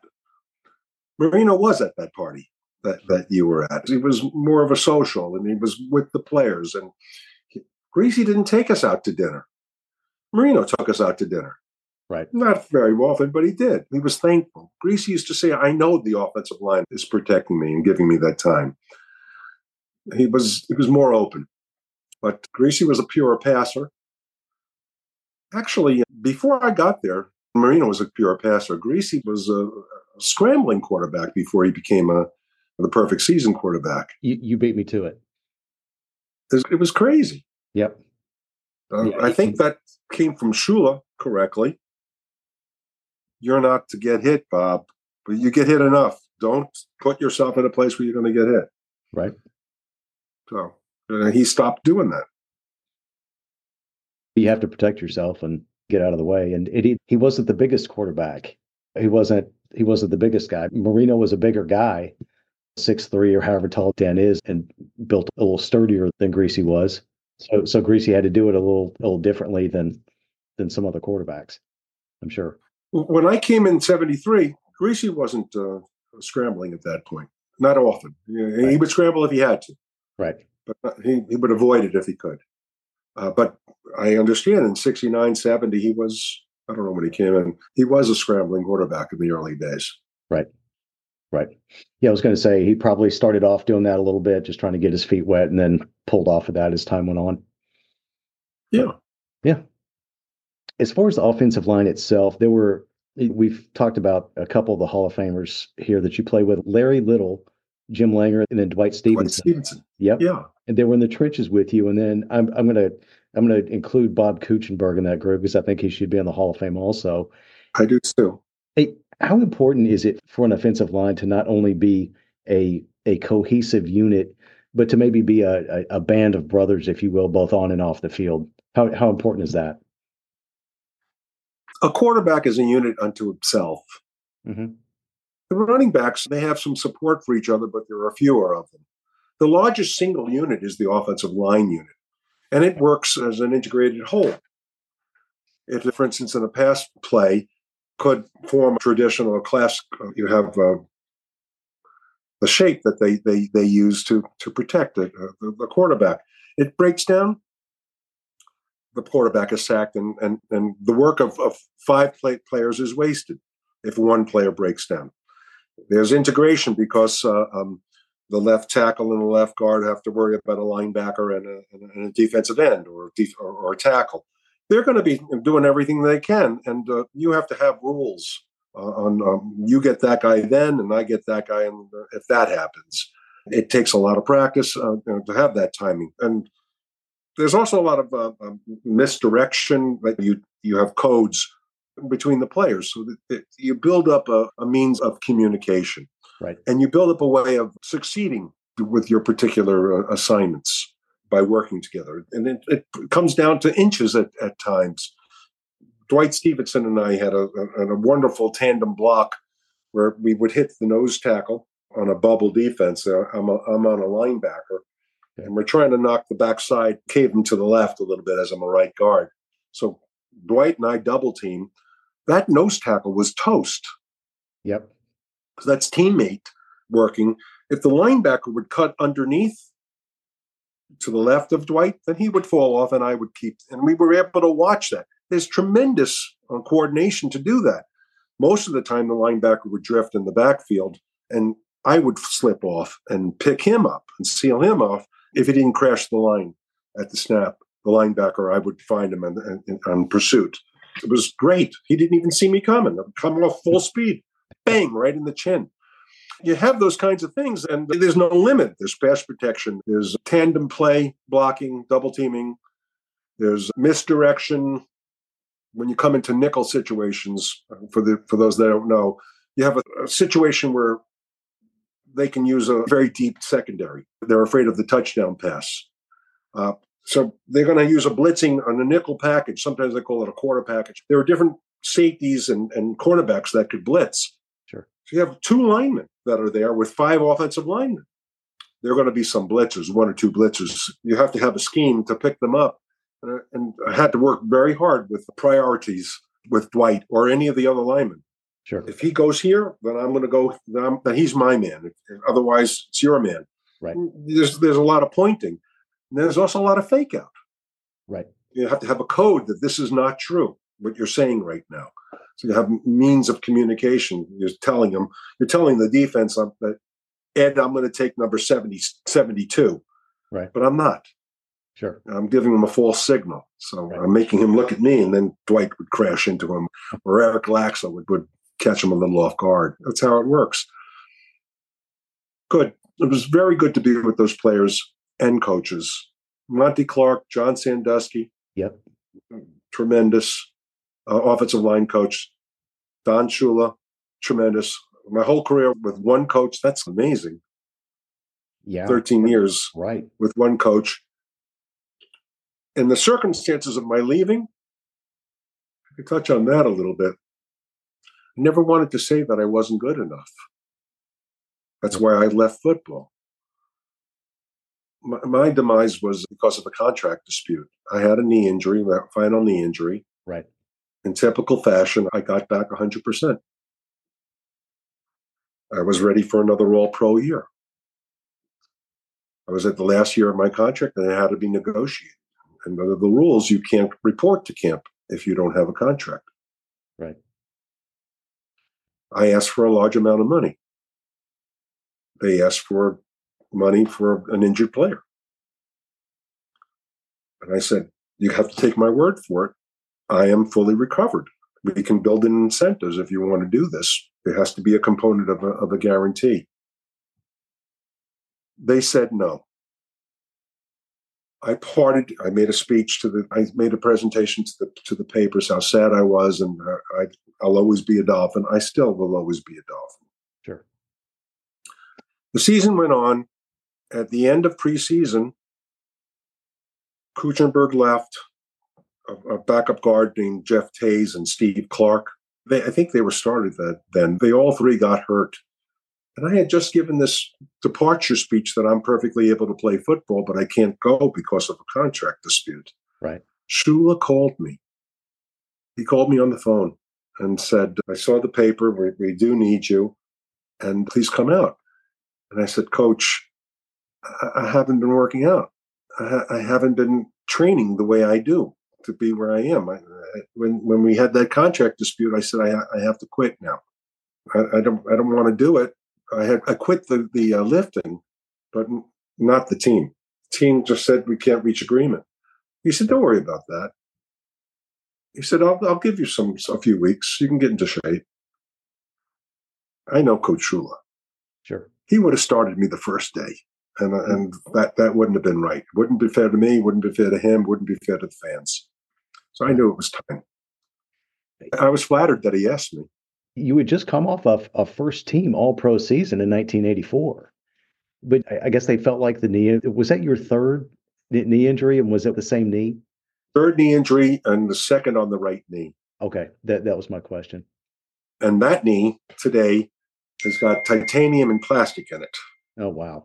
I'll tell you another story. This one is not really complimentary for myself on this. I'm trying to think if it was that. No, it wasn't that game. 1982, I suffered a knee injury in November, late November. Okay. And I might be more off on the dates. I came in the off season, and Sandusky was the offensive line coach, called me into the office and said, we need to make reports on how did this accident occur? They need statistics. How did your knee get blown out? So I said, sure, I'll show you. We went to the films, and it was about 90 seconds before the end of the game. It happened on the same play Larry Little got injured. He twisted an ankle, and they took him off the field. And I looked up, and I said, he's off the field. We're at the end of the game. I need to stay in the game until he comes back, until we have a backup. I think I'll stay in the game until it's the best we can do. I finished the game. I saw the coach. I saw the doctor. The doctor says, you got a blown knee. Sandusky says, come, show me where this happened 90 seconds earlier. And he sits me down and he says, Ed, you can never do that. You stayed in a game with a broken knee. You can never do that. I'm not in the business to make people cripples for the rest of their lives. Fortunately, I would. With the game finished, and I didn't aggravate the injury at all. We were behind, so we were passing all the time, and my knee allowed that. If we had to run or drive block, I would have fallen down. That's the first time they called a play that I couldn't do. I would have fallen down. But the last 90 seconds were throwing passes is what happened. That was Sandusky saying, you're brave, but that was foolish. You shouldn't have done that. I promised him I would never do it again. I probably would do it again. That's football, though, right? You do what you have to do. I can tell your fans something and it's an inside thing. This adrenaline has a funny thing, is it makes you crazy. You don't think rationally. You don't feel pain. You don't feel like you're unable. You feel super. And that's what happened. I wasn't ready to. My body wasn't talking to me like it should be. It was not a good thing. A lot of players are playing when they shouldn't. That's an interesting component that we don't always think about or consider or factor in, is the adrenaline and what goes into that and what goes into sustaining yourself out there on the field. There's another thing, if we're talking about it. Everyone knows that if you're not the starter, then the backup will become the starter. That's right. You want to talk about what's best for the team, but inside you're thinking, I'd like to be the starter. You don't want to sit down, and you never want to let up. Right. Yeah. We're looking at the Dolphins today. This coach is doing a great job sitting down players. I don't know if you've been watching it. McDaniels is like Hill is not going to play this week. He could play. Right. But he's preserving him for playoffs, I think. Well, the schedule doesn't let up. The schedule's pretty tough down the stretch. Wilkins is our defensive tackle. He had a little bit of a groin pull. Mm-hmm. Under Shula, they put a little spin on it. And you'll go out there. You're fine. But under McDaniels, it's impressive. He knows that they have the work ethic, and if they're saying they're hurt, they really are hurt. And unfortunately, I don't want to use the word diluted, but the season's longer. There's 17 regular season games now as opposed to 14 when you first started. So that's You're right. That's a real big difference. It is. I could say something else. There's a little bit of a modifier on that. Is sure. When there's an injury, it's an explosive injury. Right. If you get through a game, I don't know that really significantly makes it probable you'll get injured on a second game or a third game. Right. It can. You can have a weakness. My injuries were. I had that final injury I had in a preseason 1985. That right knee. It was likely earned in the Super Bowl the year before, the winter before. I probably had a partial tear because the play I don't know, I think his name was Pelham or something. The defensive end fell flat on his face. The tackle just, our old tackle, Maxwell, just threw him down on the ground. So they were rushing the quarterback. Everybody's rushing the quarterback. And I'm looking to help somebody. And he just surged on a crawl. He surged into my leg, straight up. Yep. It was a tiny little bump, and it popped. Did you see Phillips' injury? He had an Achilles heel. I did see that. Yep. Those are pre-existing injuries. Those kinds of things. I don't know that there's anything you can do. You can't really rest those things. Sure. Those kinds of injuries. Hamstrings, definitely you can sit people out. They can get worsened. Sure. There are a number of other muscular things that you can let those things rest a little bit. Right. Yeah. I think there's some science to this. You played in Super Bowl VIII for the 1973 season, and then the team didn't make it back to the Super Bowl until 1982 against Washington and then 84 against San Francisco. Did you think you had a good chance to pick up another Super Bowl ring? And obviously you did. Did you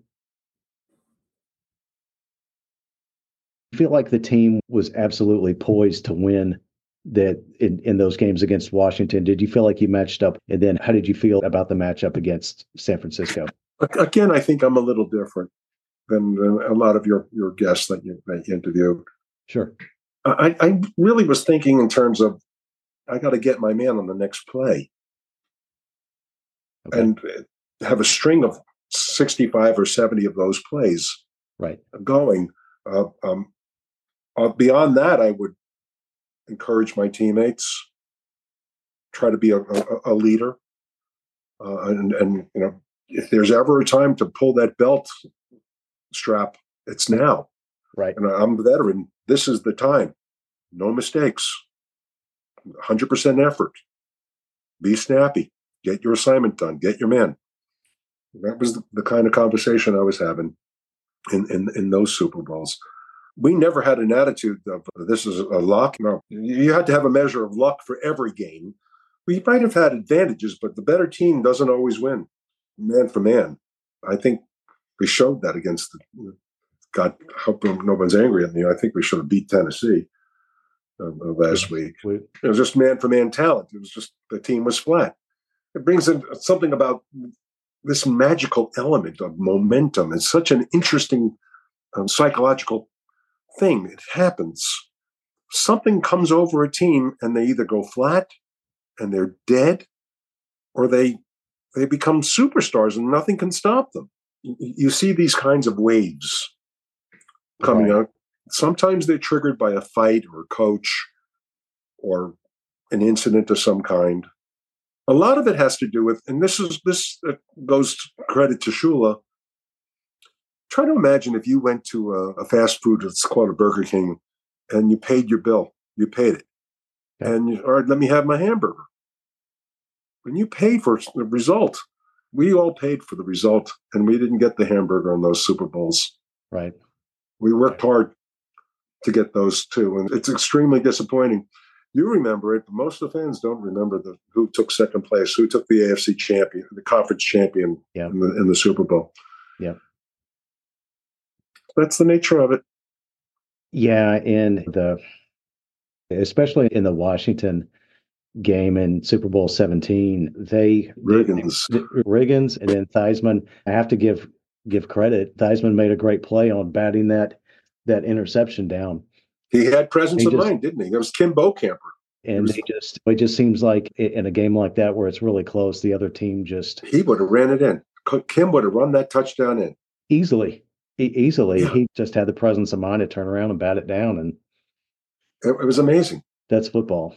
So it was a thing that came out of that is, I told you, Shula had the attitude. Offensive linemen needed to be fast and lean. Mm-hmm. Big, fast, lean. You couldn't get them any bigger than 275. The Hogs, they were coming in, they average about 315. Yeah. Shula came out of that game and let us know, we're going to let you carry more weight. The game actually evolved on that game. We used to have a much more feature trapping or sweeping. Sure. Offensive linemen in motion. We still do it. The Dolphins still do it, but not as frequently. Sure. It became different kind of game, more of a passing game and more play action, less pulling. Let me get into the Don Shula, the legal aspect of things. So on your Facebook page, there's a great quote that Don Shula made about you. And I assume that this was when you were first running for county judge, is maybe when this happened. And the quote is, and I quote, I remember in 1984, Ed Newman starred as an all-pro offensive guard. The Miami Dolphins went on to the Super Bowl. Simultaneously, Ed commenced classes in law at the University of Miami. There was never a conflict. Ed is a hard worker and practices discipline in everything he does, unquote. So when you're in your second career with being an attorney and then a county judge, it's very easily to see those Shula similarities in being diligent, over prepared, being the best at your job every day. So I'm touching a little bit on what we talked about already, but what was your relationship like with Coach Shula, and then how did that winning edge permeate the entire organization?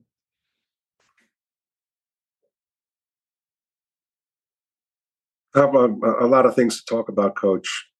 First of all, as two men can, I loved him as a coach. Sure. Just a really special man. He was charitable. He was good in the community. He was a great communicator, and he was a very nice man, unless he was coaching you. That's right. He was the toughest son of a gun you could imagine. There was no playing around. There was no pleasing him. Every season, he said, my door is open if anybody wants to discuss things. Go there, and I want to start. Your time will come. He gave me that speech a lot of times. I evolved. I got a little wiser, and I want to be my time. I'm ripe. I'm ready to play. I'm starting material right now, like a fifth-year player, fourth-year player. I can't negotiate a decent contract because I'm a backup. Let me go. He said, that's not my job. I'm not letting you go. You're our insurance policy, and I don't care about the money. All right. Your day will come. And eventually it did come. I remember I would come in there, and I was about to buy a house, the house I'm in right now. And I said, Coach, I'd like to have a little bit of an idea. Are you highly interested in trading me? He says, it's not good business for coaches to talk to players about whether they're trading them or not. I said, no, I'm not. But I got the message. He wasn't thinking about trading me, at least for the prices that they were asking at that for the trade. Shifting over now a little bit, I'm out of football, and I'm running for judge, and I wanted to make flyers that you can hand out to the voting public. And that quote was the subject. And I went to him, I visited him at his office, and asked him if he would give me a favorable quote. And he said, I am the most sought after personality in Miami for every politician. If I do that, it's going to be no end. I won't be able to say no to anybody. And there were a lot of people that are very powerful that want my quote. I said, I don't need you to speculate or give opinion. I'd like you to give me a factual statement. And I said, just what you quoted. I said, could you say this, Coach? He said, I could say that. I said, okay, will you approve it if I put that on my flyer? Yes. He says, that was it. That's how that came down. He said, I can do that because anyone who would ask me, I can say to them, I know this kid. I know this is what he does. He has high goals. He has ability to compartmentalize, and he gets it done. Right. And he means the world to me. He's one of my most important people in my life. And he was a great man. I saw in my research that you didn't just want to be known as a football player or an all-pro guard, and then, oh, hey, Grandpa was an all-pro guard for the Dolphins in 1984, and then he played golf for 50 years or something. And you really made it a point to be intentional and become successful in another area in life outside of football. Had you always wanted to go to law school and pursue that avenue? Or was there maybe another field? When did you start thinking about law school? It's an interesting question. My father is a manufacturer of car radiators when he was living. Okay. And he wanted me to be that job. When I went into to pro football, and he was ready to retire himself and was waiting for me, and I thought I could do a little better. Okay. It became important for Plan B. Let me give you a little anecdote. Many years later, just not that many years ago, I bumped into Bob Grease about 3 years ago. And he said, Ed, of all the players, you really chose one of the best careers after football. It's something that gives you respect and notoriety and a good salary and a lot of very good things that you have that many other ball players didn't have. Shula, and he's right about that. I'd still be working as a judge if it weren't for retirement age, mandatory at 70. I'm 72. So I reinvented myself. Got to keep in mind, I was pretty much going to school through my whole pro career. Right. I was not towards a degree. I just liked learning. I liked reading. Right. I just different. I was a different kind of person. I did that. And then you a lot. I went to Coach Shula in my last year. Maybe it was the year of 1984. And I said, I've applied to law school and I've been accepted. School starts in September 6th, something along that line. I didn't want to deceive you, Coach. I don't want you to hear about it that I'm in law school. And he was very sagely, without missing a beat, said, you're our all-pro. We need you to be at top level. With this information, I'm going to say, yes, you can do it. But if you give a hint of lapse, anything's not rested enough, you're not performing as well, I said, I can deal with that. I'll quit football. If I'll quit law school if that happens. My first loyalties are to the Dolphins. And so we shook hands on that, and that wasn't a problem. We went to a Super Bowl, and I had my all-pro year. I had my number one in right guard in the year, and I was very pleased. I was very excited. I can say that the law school curriculum was great to help me get past football. I was too busy to lament about it or to feel sorry for myself. I was working. I joined the law review. There's sports, and I published an article. I started doing litigation competitions. I was really working hard to become a competent lawyer and then a judge. I was a lawyer for 9 years or so. Then I became a judge. And I missed that as well. People ask me, which was better? Was it better to be a lawyer judge or was it better to be a football player? And the answer is, when you're 25 years old, it's better to be a football player. When you're 45 years old, it's better to be a judge. So, let me ask you this. So, what were some things that didn't change you as a person, but maybe some principles of Coach Shula's that you took with you, that you incorporated into your own routine? The other things we talked about, but being on Shula time and, being over prepared and diligent with what you did. Were there a couple of things that, maybe that you didn't, you knew them already, but they were emphasized to you that you really made it a point to do in your own life outside of the Dolphins? I think that it's not a monopoly, football or sports for that matter. It's not a monopoly on character development, but it is a way to develop character. Right. A lot of good things come from sports. As I say, it's not exclusive, but athletes have goals.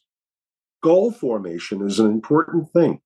You don't have to reach to the star.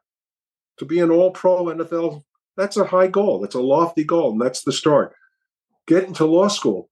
My dad, I was talking earlier, and it comes back to me. He never wanted me to be a lawyer, and he wanted me to go into his business. But I was able to overcome. I was able to jump into a new arena, the first lawyer in my family. After you have your goals, you have to have a plan, which involves discipline and scheduling and continuing refinement of it's a highly competitive field, football or law. you're cramming a tremendous amount of technical knowledge or physical knowledge. Sure. Football, and you have to plan for that. You have to be diligent. You have to prepare, practice. You have to put in 10,000 hours to make it good one time. Right. And then there are skills that you have to maintain yourself. You have to avoid distractions. You have to stay healthy. You have to keep right with people. You live in a society, and you have to be well regarded on charities and those kinds of things in the greater community. And those things are all lessons that I gained while playing football. How to deal with people, how to achieve goals, and there's also interpersonal relationships. Like, you don't tell an opponent that his mother's a drunk or something like that. You don't do those kinds of things. Right. You know how to keep the game in front of you. Conduct yourself the right way. You do the right thing. You take care of your assignment. There are leadership things that come in. I was mostly leading by example as best as I could. I never was a captain. I was considered, but I was never a captain. Special teams. I used to love that. And in my rookie year, Shula, if you had an exceptional play, he would name you captain on special teams. That's so nice. I got about four captains in my rookie year out of 16 games. That was so nice. It's so nice to get that kind of thing. Wow, that's nice recognition. Yeah. Very nice. And Shula did that. I got a couple of game balls. Very rare for an offensive lineman to get a game ball. Let's see. Oh, I can see it back there. Let's see. Oh. Somewhere else. All right. No problem. Wonderful memories. Very few regrets. That's the other thing that I've noticed when I've spoken to someone from such as yourself from the early teams that there's no regrets about playing, or hey, they have this injury or this thing or that thing. There's no regrets or bitterness about having played professional football than having an injury or something of the like to contend with these days. There's no bitterness on anyone's part. I agree. I would modify it a little bit. Okay. Nobody wants to be told that they're not good enough. And when they are ultimately said you're not good enough, they can't blame themselves. Sometimes it's a doctor that gets the blame, another teammate that gets the blame, or a coach. Okay. Or it could even be a fan. It could some other a wife, some other circumstance. There's bitterness that frequently accompanies the end of a football career. In my case, you wouldn't hear it in the papers so much or in the radio so much. But if you love that as much as I was so in love with football, I was so consumed by it, I was very hurt. I thought I was rejected. In my case, the director of player personnel said to me, and I said, "You have to give me this contract or I'm not going to work out anymore." And he said, "You'll always be one of the family." It hit me like, wow. He stabbed me in the heart. He stabbed me. And I'll never forget it. So there is some bitterness. But where was I? I was taking law school exams. Who had time to talk about whether I could play football another year or not? It was on to plan B.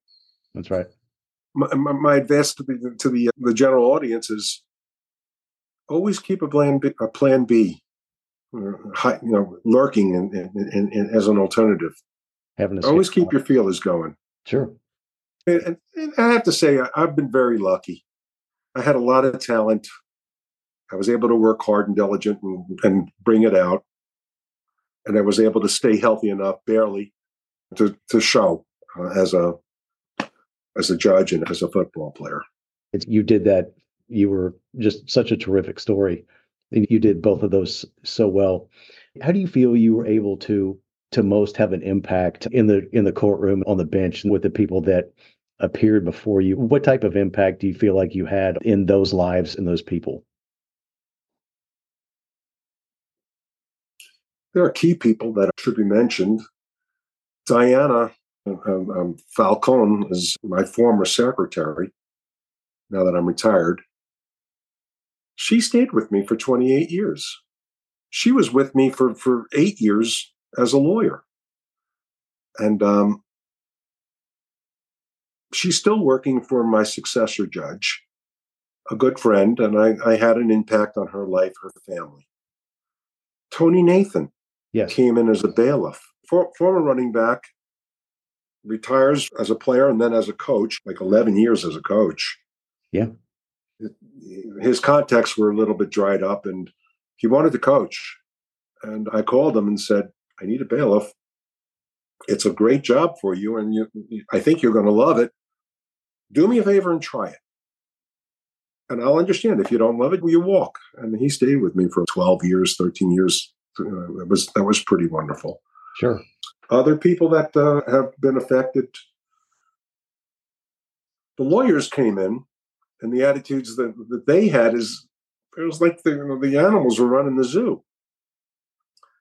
I brought Shula's control, leadership, organization, I should say. Sure. I instituted a lot of things to. I am not interested in beating up on anybody, but I am interested in closing the files that are assigned to me. The nature of the game is if you don't clear out the docket, right, you're going to be unhappy and you're going to be working, and all your staff is going to be working until 7, 8 o'clock every day. And a lot of judges do that. But when you're strong and you don't suffer nonsense, you don't suffer fools. That's right. Things happen. You gain their respect. I knew the stuff. I knew what was going on. And there's a tremendous game. Most of my career was in the criminal division, misdemeanor court for the audience. Okay. And there's a lot of delay tactics, dragging your feet. No defendant wants to go to trial when the prosecutor's ready. And frequently the prosecutors are not ready. So cases go away because of plea bargaining or requests for continuances.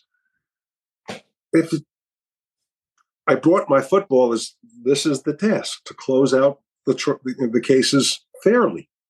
And that may require a trial. If you want to avoid a trial, then it's either avoid a trial because that's your best choice. You shouldn't use the process. What did I bring there? I was no nonsense. Right. Tony, go get the panel. Go get the jury panel. We're ready to go. And then in the hallway, they would settle if they wanted to. If they had a case, then they would do their case. And what happens is a very high percentage of cases that I brought to trial were found not guilty because they were right to make the decision. A lot of the people that at that stage, defense attorneys, they want to win without the right decision. If you understand what I'm saying. Yep. You have a guilty person. They win if the state's not ready for some reason. If the prosecutor makes some mistake. So what my impact was: be on time, be prepared. I have my goals. I want to clear out the docket as much as I can and get the results correctly. Right. Not get appealed. I work to do those things. And a lot of that, I tell the lawyers, don't lead me into error. Be straight with me. I got the respect. I had a very good run. 28 years with most of that at the Richard Gersten is a criminal justice building where our main juries are. And amazing cases. It was really a mind-expanding experience for me. I love the opportunity to branch out into a mechanism of the world. Part of the clockwork is the court. And to have the privilege of being involved in that. I also got along I was like a people's champion, big on charities. And with the NFL experience, I could talk to jurors very easily. And I could talk to lawyers very easily. I was never tempted into corruption, never. Not even, I think that there are temptations out there, and I didn't have to worry about that. Sure. I didn't entertain favorites. I recused myself if there was a favorite on it. I stayed out of trouble. I kept clean, and that's another thing. Sometimes the profession, you take a shower before you get into those robes. You got to be clean. Yep. And that was also an important thing for Ed Newman's life. Here I am, a ball player, got out of that clean, relative I got some injuries that scarred me up a little bit, but a lot of great lessons, goal formation, planning, preparations, diligence, Integrity. determination, and all the other good things that come from sports. A lot of that translates into many other careers, including judging and lawyering. I am planning on, they have a status called senior judge. Okay. All judges in Dade County are elected unless appointed as a senior judge.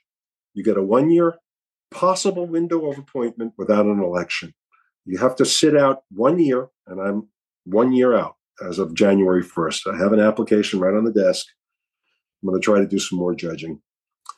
It's a substitute teacher type of profile. Nice. When you have the regular judges, it does a number of things. Lets me call myself judge, maintains some respect, gives me some valuable things to do with my time. Sure. It's not only golf, although I do enjoy my golf. I wish I were a better player, frankly. Maybe that's why I want to go back to judging. I can do something good there. I can get a good shot over there, but not so much up the third hole. Sure. Were there any, what's the best way for me to ask this without naming names to protect the innocent and all those good things? Was there a case or two that where there were reasons that someone had appeared before you, and then you gave them their instructions from the court when Tony would tell them, hey, let this be the last time that we see you in here? Did you have a lot of success stories like that? Or yeah, I did. I work with people. Sure. A big part of my docket was driving related incidents that are criminal, driving with no license or reckless or DUI type of cases. Driving license suspended cases and no valid driver's license cases. I had a program. It was innovative. I don't think anybody else did it. All the other judges did this. They said, we'll give you a dismissal if you get your license by the next hearing. Right now, a lot of these people have $1,000 of tickets, and it's backbreaking for them. My innovation was, I could do that, but I'm going to give you a half a year now. I'll let you have 6 months to get your license, but you have to say no contest. I don't know if you want to do that. If you want to have a trial, you can have a trial. If you say no contest, in 6 months, I'll dismiss the case if you have a license. If you don't have a license, I'll sentence you. I'll give you a minimum sentence, withhold, and the minimum costs. But we won't have to try the case, and you won't have to come back here if you have your license. And I could look it up. You didn't even have to come back. Sure. About 60% of them, 70% of them got licenses where they wouldn't have. That made a big difference. Good. I had a situation with a professional disruptor, and he would pretend that he was mentally ill. Okay. Are you here today for a DWLS, driving license suspended? What is here? And he would say, how did I get here? Those kinds of things. Come to find that he's running on the internet how to beat the courts for DWLS cases. Right. Act crazy. He's talking rationally. He's making money on this YouTube video. But I had seen it. He had 4 or 5 different postings. And he's recording judges and all that stuff. He ended up in a contempt situation, the only person I ever held in contempt.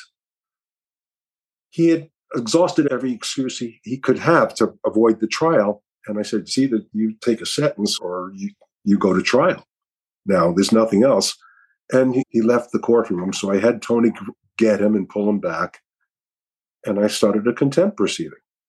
And I sentenced him to 30 days of jail. And I told him, call your lawyer if you ever want to come back and go to trial, and we'll bring you back. He refused.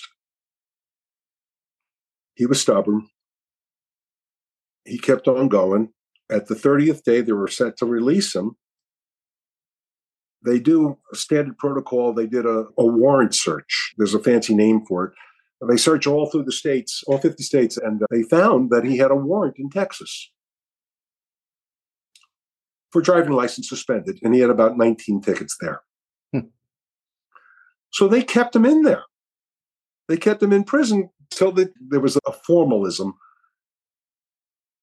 The expense for traveling to transport this guy to Texas would be borne by Texas. Okay. They said, no, we don't want him. You can let him go. They let him go, and he's coming back to my court. I'm hearing all of this stuff and all that stuff. And he says to me, help me to get my license in order. And I did. And he's driving on a license with a license now. Got him on a payment plan. And I was always fair like that. I said, these fines it's a tax on poor people, for lack of a better description. Sure. The deterrent theory doesn't really work on folks. If you're late for work and you run through a speed zone, it's unfortunate. But a person making $100,000 or way more than that isn't as bothered by a $200 ticket as a person that's making $200 a week. Right. They just throw that ticket away. The poorer people. So I would find ways to help them out. And I made an impact. I said, okay, you have $1,000 of traffic infractions that you have to pay for. I understand that you're working and you need your money. So I'll give you some community service hours. What's your wage? The state pays them $10 an hour, which is ridiculous for community service. Right. Sometimes I go with $50 an hour. Yeah. That kind of thing. I think your labor is valuable. I'll give it to you if I can hear it's good. If it's good labor, I'll give you $50 an hour. How does that sound? So they can pay down their bill in 10 or 15 days. And I send orders to you know what I'm saying, to 20 days. And that worked pretty well. Lawyers, I had a good opportunity to work with a few of them. There were some that had substance problems. I talked with them, and that straightened out. Others that were chronically late. Shula's example was, I used to say things, you can tell your client you would have won if you'd been here. I continued the case.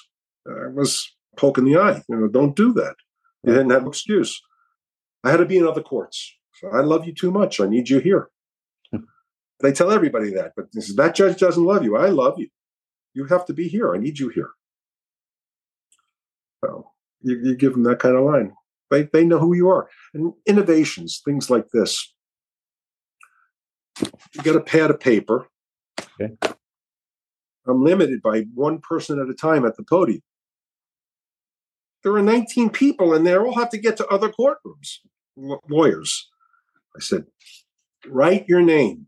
Say whether you're ready or not. You can't leave if under certain circumstances we need to close the case. So I pressured them to get it closed.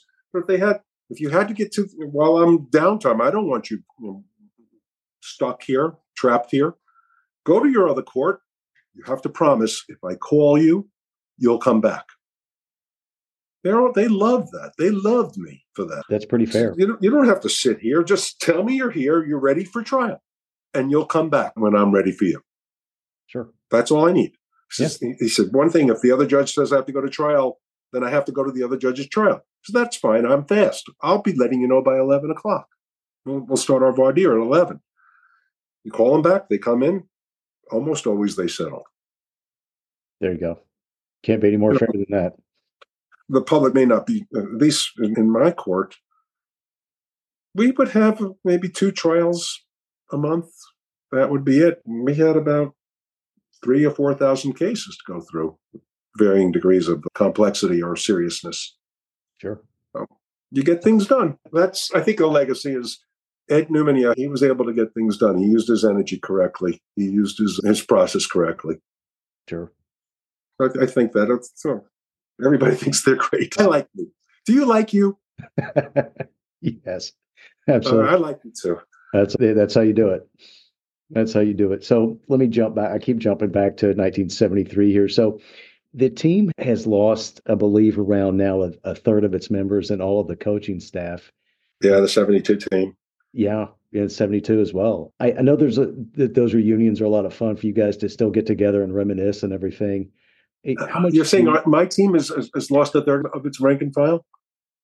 I Yeah, believe so, because there was very little turnover in personnel from 72. There were, I think, 5 or 6 new players on the six team. players. I was one of six. So Yeah, there's been a rather recent spate of early death for teammates. It's sure. heartbreaking. Astounding to me that some of my teammates just take it as a matter of fact. For me, it's devastating. Yeah. My best friend Eric Laxell passed away many years ago. Gary Apremian, Hmm. Jake Scott, Yeah. Jim Manish. You just keep go down the list. These people are larger than life. It's very sad that they're gone. Don Shula, all the there's no surviving coach. Right. It's the mortality. There's a concern.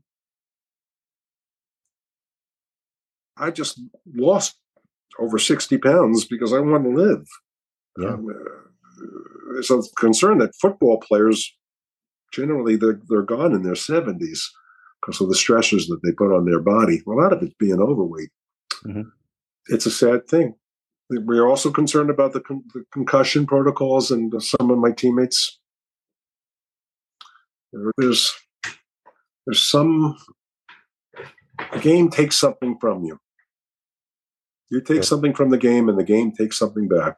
And that's a tough thing. I know. How much do you still enjoy being able to see your teammates who can still travel at the various functions and the celebrations, and how important are the relationships and the brotherhood that's formed over the years?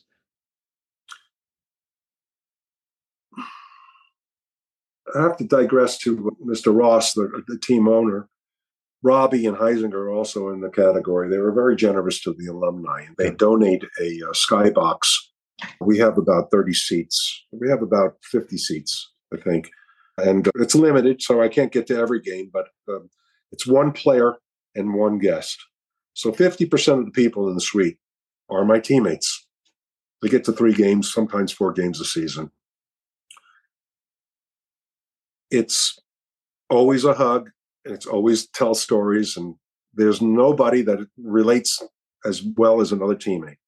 Right. Some of those guys are heartbreaking. I hurt when Wayne Moore died. I hurt when Eric Laxo died. Was my best friend.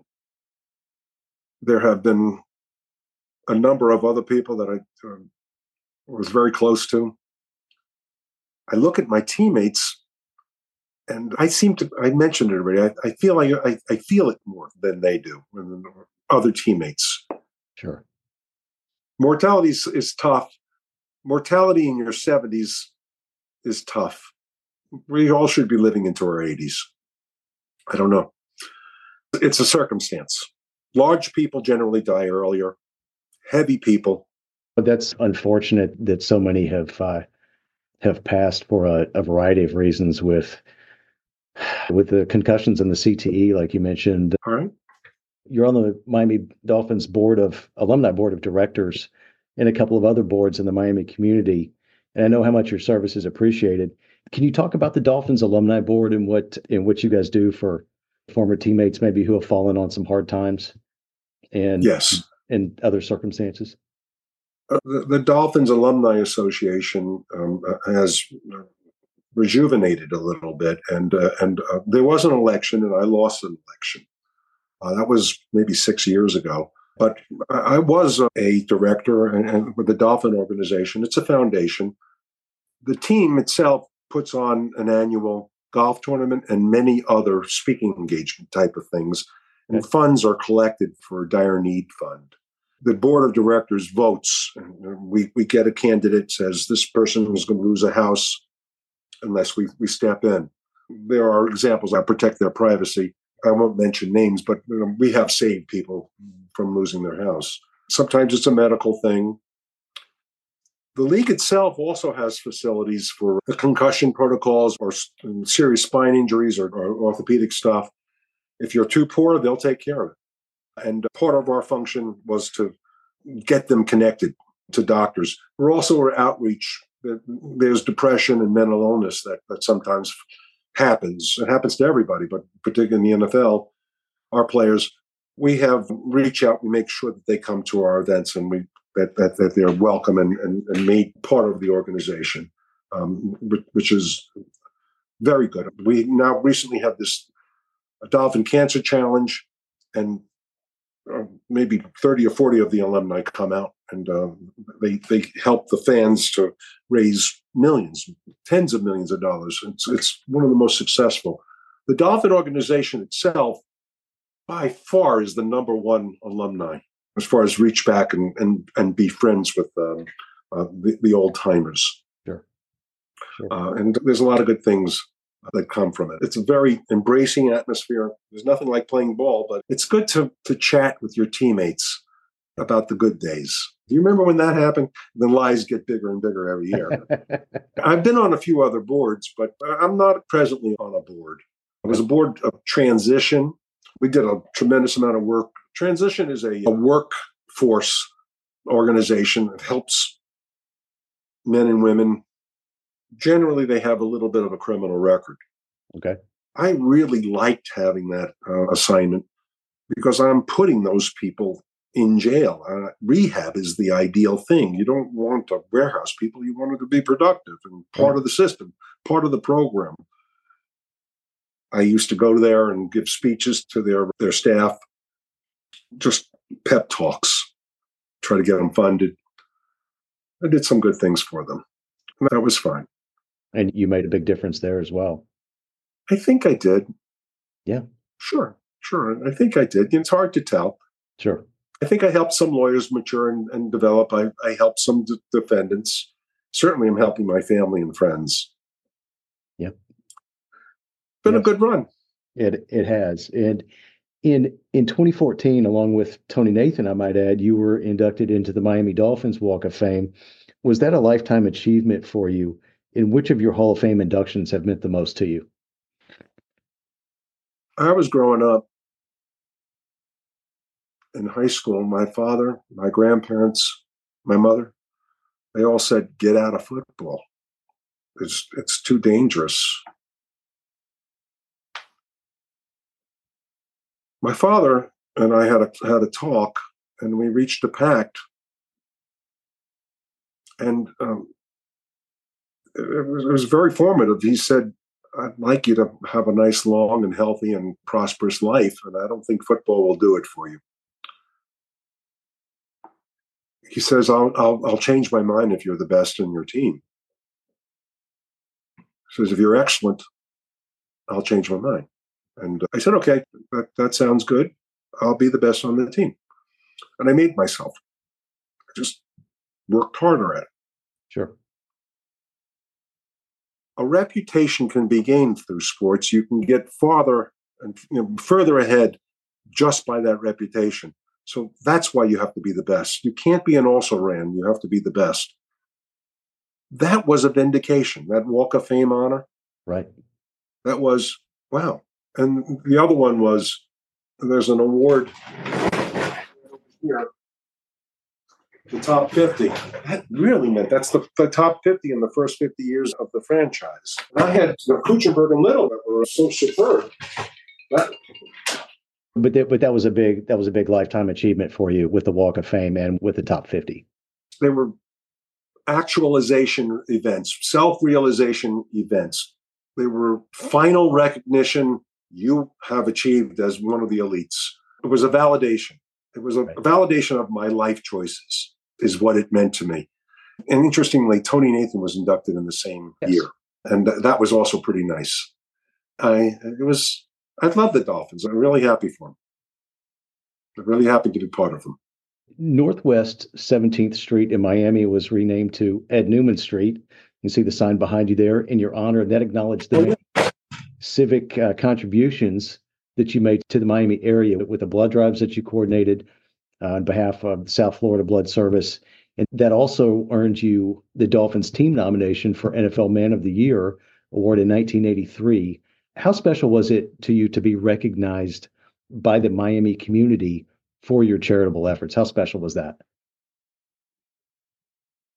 That's the meaning of being a valuable person. Is the people who coexist in their community and make the world a better place for having been in it. That's one definition of success. I can give you a little background. There was a guy named Bob Carney from the Dolphins. Hmm. He was the director of publicity. And I said, I'm feeling unsatisfied with the charities that I'm doing. They're like Men's Association or Touchdown Clubs, and they're all over the place. Can we focus my fire a little bit? And they set up the South Florida Blood Service meeting, and they developed a campaign called the Ed Newman Challenge. The Northwest 17th Street office is the Ed Newman Street now. Right. Nobody in the NFL had done it before, or in sports for that matter. Yeah. Right. Yeah. The local community was demographically Cuban, and Cubans have, speaking the voice of the South Florida Blood Service, resistance to donating blood more than other cultures. Okay. But it's not an irresistible block. All they needed was some spokesman to say, I'll sign autographs, I'll talk to you, I'll pat your back, I'll give you trophies. So we made that kind of plan, and we did that for 4 years. We had 4 campaigns, my last 4 years, and they quadrupled our donation rate. And it's a sticky prospect. Once people, the Cubans, for instance, learn that it's not such a big deal, you can do that and feel good about it. And I'm not asking for money. Right. I'm asking for, you're giving a gift of life. It was a very easy thing for me to help people do that. And I felt wonderful about it. The people over at the South Florida Blood Service knew commissioners, and that's how the street naming occurred. It was a very special thing.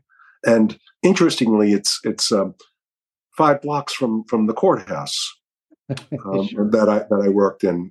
That's 17th, and the courthouse is on 12th. Okay. And it's literally around the corner. It's just the way things worked out. Sure, Very recognition is nice. I didn't really live for it. I was much happier that I don't know of any particular person that I helped to survive, but I think I did. I think I helped people overcome very serious illnesses because of the blood drives that occurred. I gave good recognition for the Dolphins. I went to corporations. I went to high schools every week. I went on the WIOD radio, and their deal was talk for a minute and a half football and a minute and a half who are the winners for the Ed Newman Challenge. And we're giving an award to Rider System because 30% of their workforce donated, that kind of thing. There you go. And it was a good experience. And then transition. In those days, it was so easy to just give. It was a nice thing. I'm happy that I did that. I was totally selfless. I had only one interest, is to help people. And you've done that. You've done that very well. You're most welcome. And you've been very generous with your time. Let me just ask you a couple more things, and we'll move on to other commitments today. Did you think you would have the distinguished career in life that you've had? My attitude in high school was, I think I can play for pro football. Then the goal was to make the team. But as I got into it, and I said, now I want to be the best at that as well, if I can. I think, to be honest about it, every player in the NFL wants to be a Hall of Famer, and I'm no exception. I give a lot of credit, and I can see the differences. I see that there are truly worthy people. Nonetheless, I had a wonderful career and a wonderful association with teammates. We talked about the bookends with Marino and Greasy. Mm-hmm. It's so interesting. When I came into Greasy, I was a dopey rookie. And when I came out with Marino, I was the lauded veteran of great stature. I don't think I ever changed at all, but I guess I did. Yep. Life has a way of changing you. It does. And you've had it's one thing to have a Hall of Fame career, but it's another to be a Hall of Fame person. And thank you. You've certainly achieved that. I apologize if I'm being redundant here. Is there any one accomplishment that you're most proud of?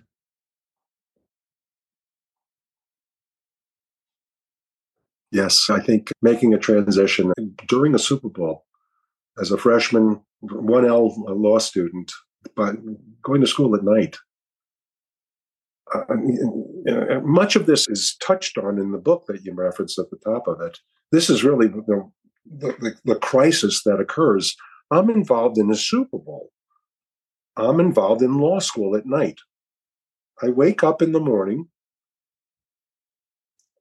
rush out of the house at 7 in the morning. I'm out of the house, and there's a 9:30 practice at the Dolphin facility.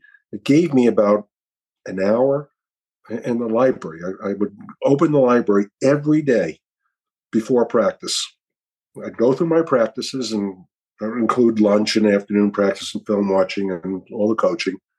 Damn, I got to get to class. First class was at 6:30. I'm married with 2 kids. Kathy, I don't have time to come home. Let's meet at this restaurant over by the University of Miami. She'd start out, I'm angry at you because you didn't do that job, or these clothes are off, or something's. Kathy, we don't have time for arguments. This is time for love and encouragement. So 20 minutes, I'd eat, off to class. The professors would be there. They'd be doing their test. They'd see if you're just a joke or if you're real. They would pick on me a little bit. I stood up for myself. Classes ended at 10:15, 6:30 to 10:15. Library closed at midnight. I closed the library every night. And this was okay for about a month and into September, but the really heroic part of it was happening in October, November, and December. Well, I was into practice the next day. I would drive home, fall asleep. The librarian would say, "We're closed." It would shock me. Would come home. I'm reading on the flight to the Super Bowl. I'm reading my case book, my case authorities. I'm writing appellate briefs as law students would do, on the plane. And didn't you have coaches telling you that you needed to be more worried about your playbook than your law book? Am I saying that right? They said it precisely was if we see that you're letting down, if you're letting yourself and the team down, we're going to ask you to leave the law school. Or take a leave of absence, take some time off. And I said I would do that. I said I have to be playing at a lesser level of play. And I was the number 1 right guard in the league for that year. It was my 4th All-Pro year. My 4th Pro Bowl or something. Yep. I kept my word. The premise is, could I have done better without law school? That's conflicts with what was my best accomplishment, I think, was getting into law school and getting through that first year. That was really something. My greatest accomplishment of all, though, would be making that rookie team, the Dolphins. Making that team was really an incredible event. That 8 weeks or so before, as I think it's been so long, it really was the most important days of my life. It was so hot. They were so demanding. And they were hazing me. Manny Fernandez was hazing the crap out of me. We became very good friends after that. We have some good adventures, Manny and I, every day. He'd be spitting on my hands. But I did the right things, and I had a good coach, Shula and Monty Clark. And I had the right attitude, and I corrected my mistakes. I figured it out. That's how it happened. Fellas, listen now. The greatest day of your life. Fellas, listen to me. Say it was you met your wife. That was the greatest day of my life. Right. Okay. Second was making the Dolphins. The third was getting to law school, succeeding there. Fourth was being elected as a judge. Right. Fifth, I think the South Florida Blood Service would have been a great achievement. They really did a good job there. Yep. There was Dr. Tomasello and Pam Gadinsky's shout out now. Sure. She was the publicity person. Yeah. And they did a good program. They did film, and there were a few other groups that came along. Sure. Job well done. Final question here. Is there anything about playing football that you still miss to this day? The huddle, your teammates, or game day, anything like that? There's a collection of things. Hmm. Just as a background thing, it's wonderful being a physical specimen. I like that feeling where you just glow all the time. It's strong. You can sprint. You can hit that. I miss a lot. There's a locker room environment, a community, nothing like that. You've got very pure athletes. They're all about competition. They're all about achievement and results. They're all about all these things we talked about, the goal setting and the preparation and the determination. I had some relationships with teammates that you can never duplicate in any other field. It's when blood and guts are involved, and it's like you went to war. You use the word band of brothers. It's so true. Yep. It's war. It is war out there. And to have reliable people and to be competent, the glory of it, the fans, the television, the commercials, the people that are throwing money at you, the fame, the popularity, the relevance. So happy about all that too. Yeah. And here we are 50 years later, still talking about the Dolphins. The judge thing, I figured out a way for people to get off their seats again. Yeah. All rise. And that, the Dolphins are coming in. No, it's Judge Newman. So it was a nice thing as well every day. I used to stand outside the door, all rise. I had that feeling, that flutter, that hair on the back of your neck goes up, and this is great. This is really nice. Let's do my best. Do your best, Ed. And that was the same feeling that you had when you were running onto the field between the cheerleaders out to the sidelines. That's so right. There's nothing better. Nothing better when you have a chance. It's the great contest. You're prepared as you can possibly be. Go. And then if you can get through without regrets, that's a bit of a problem. Nobody's perfect, except our 17-0 guys. Little story. I asked Dick Anderson, do you think that 17-0 guys would do well today, 2023? Do you think they would be perfect? Would they be undefeated? He said, they would be perfect, is what he said. They would be, they'd find a way. Yeah, I guess no one can argue with them. The average weight of a player is about 70 pounds less now. It was in the 60s and 70s, 73, 72. What a terrific story. Once more, in the early part of 2024, Ed's new book, Warrior Judge, One Man's Journey from Gridiron to Gavel, will be available for purchase on warriorjudge.com. So again, please buy yourself and buy your friend a copy of this gentleman's terrific story. I personally can't wait to get my own copy. Oh, thank you. And read this and see how you bring some of your teammates in these stories to life. Well, can I espouse on it? I got to give credit to my Holly. Yes, please. Holly refined the writing, and she worked so hard at it, and I give her a lot of credit. I'd also like to tell prospective readers to keep a lookout for Warrior Judge. Yeah. It is a book that gives lessons to young people. Many of the things we've talked about, development of these skills and getting over adversity and dedicating yourself, compartmentalizing what's happening. Much of your concentration is right here and now. You can't be thinking about what's happening this afternoon or next week. That's how the lessons I learned. And it's transmitted, and you can have it on the book, Warrior Judge. The book, actually, is The Path of Samson. Yeah. You see that? Yeah. Part of the book, we changed the title because we felt that was a little bit too isolated. Samson from biblical times. Sure. Was a warrior who he was one of the Hebrew judges. So the concept, which relates to your earlier question, is oil and water, academics and athletics. It's difficult to blend those successfully, to have a person that can be at the pinnacle for both of those fields, academics and athletics. Right. The solution is to stir. Oil and water can blend, but you have to keep on stirring. You sure do. Thank you, Ed, so much for speaking with me today. And I appreciate you very much. And this has just been a great conversation and a real treat for me. So thank you so much for being so generous with your time. I got to call my wife now, my number one fan, and then I'm going Yep. to call Holly. Yes, please. And I want to thank you for all you've done, and good luck with you, and Happy New Year, and Merry Christmas, or whatever your holiday. That's And it. thank you very much. Thank you. Thank you again for everyone listening for the Heroes and Icons podcast with your host, Greg Randolph. Once more, a huge thank you to our guest, Ed Newman, and a very special thank you to his daughter and co author, Holly Greenberg, for her assistance in helping coordinate our meeting today. Again, you can find the link to the book's website in the show notes for this podcast. Please order an extra copy for a friend while you're at it. I know it's going to be great, and I can't wait to see it. Thank you very much.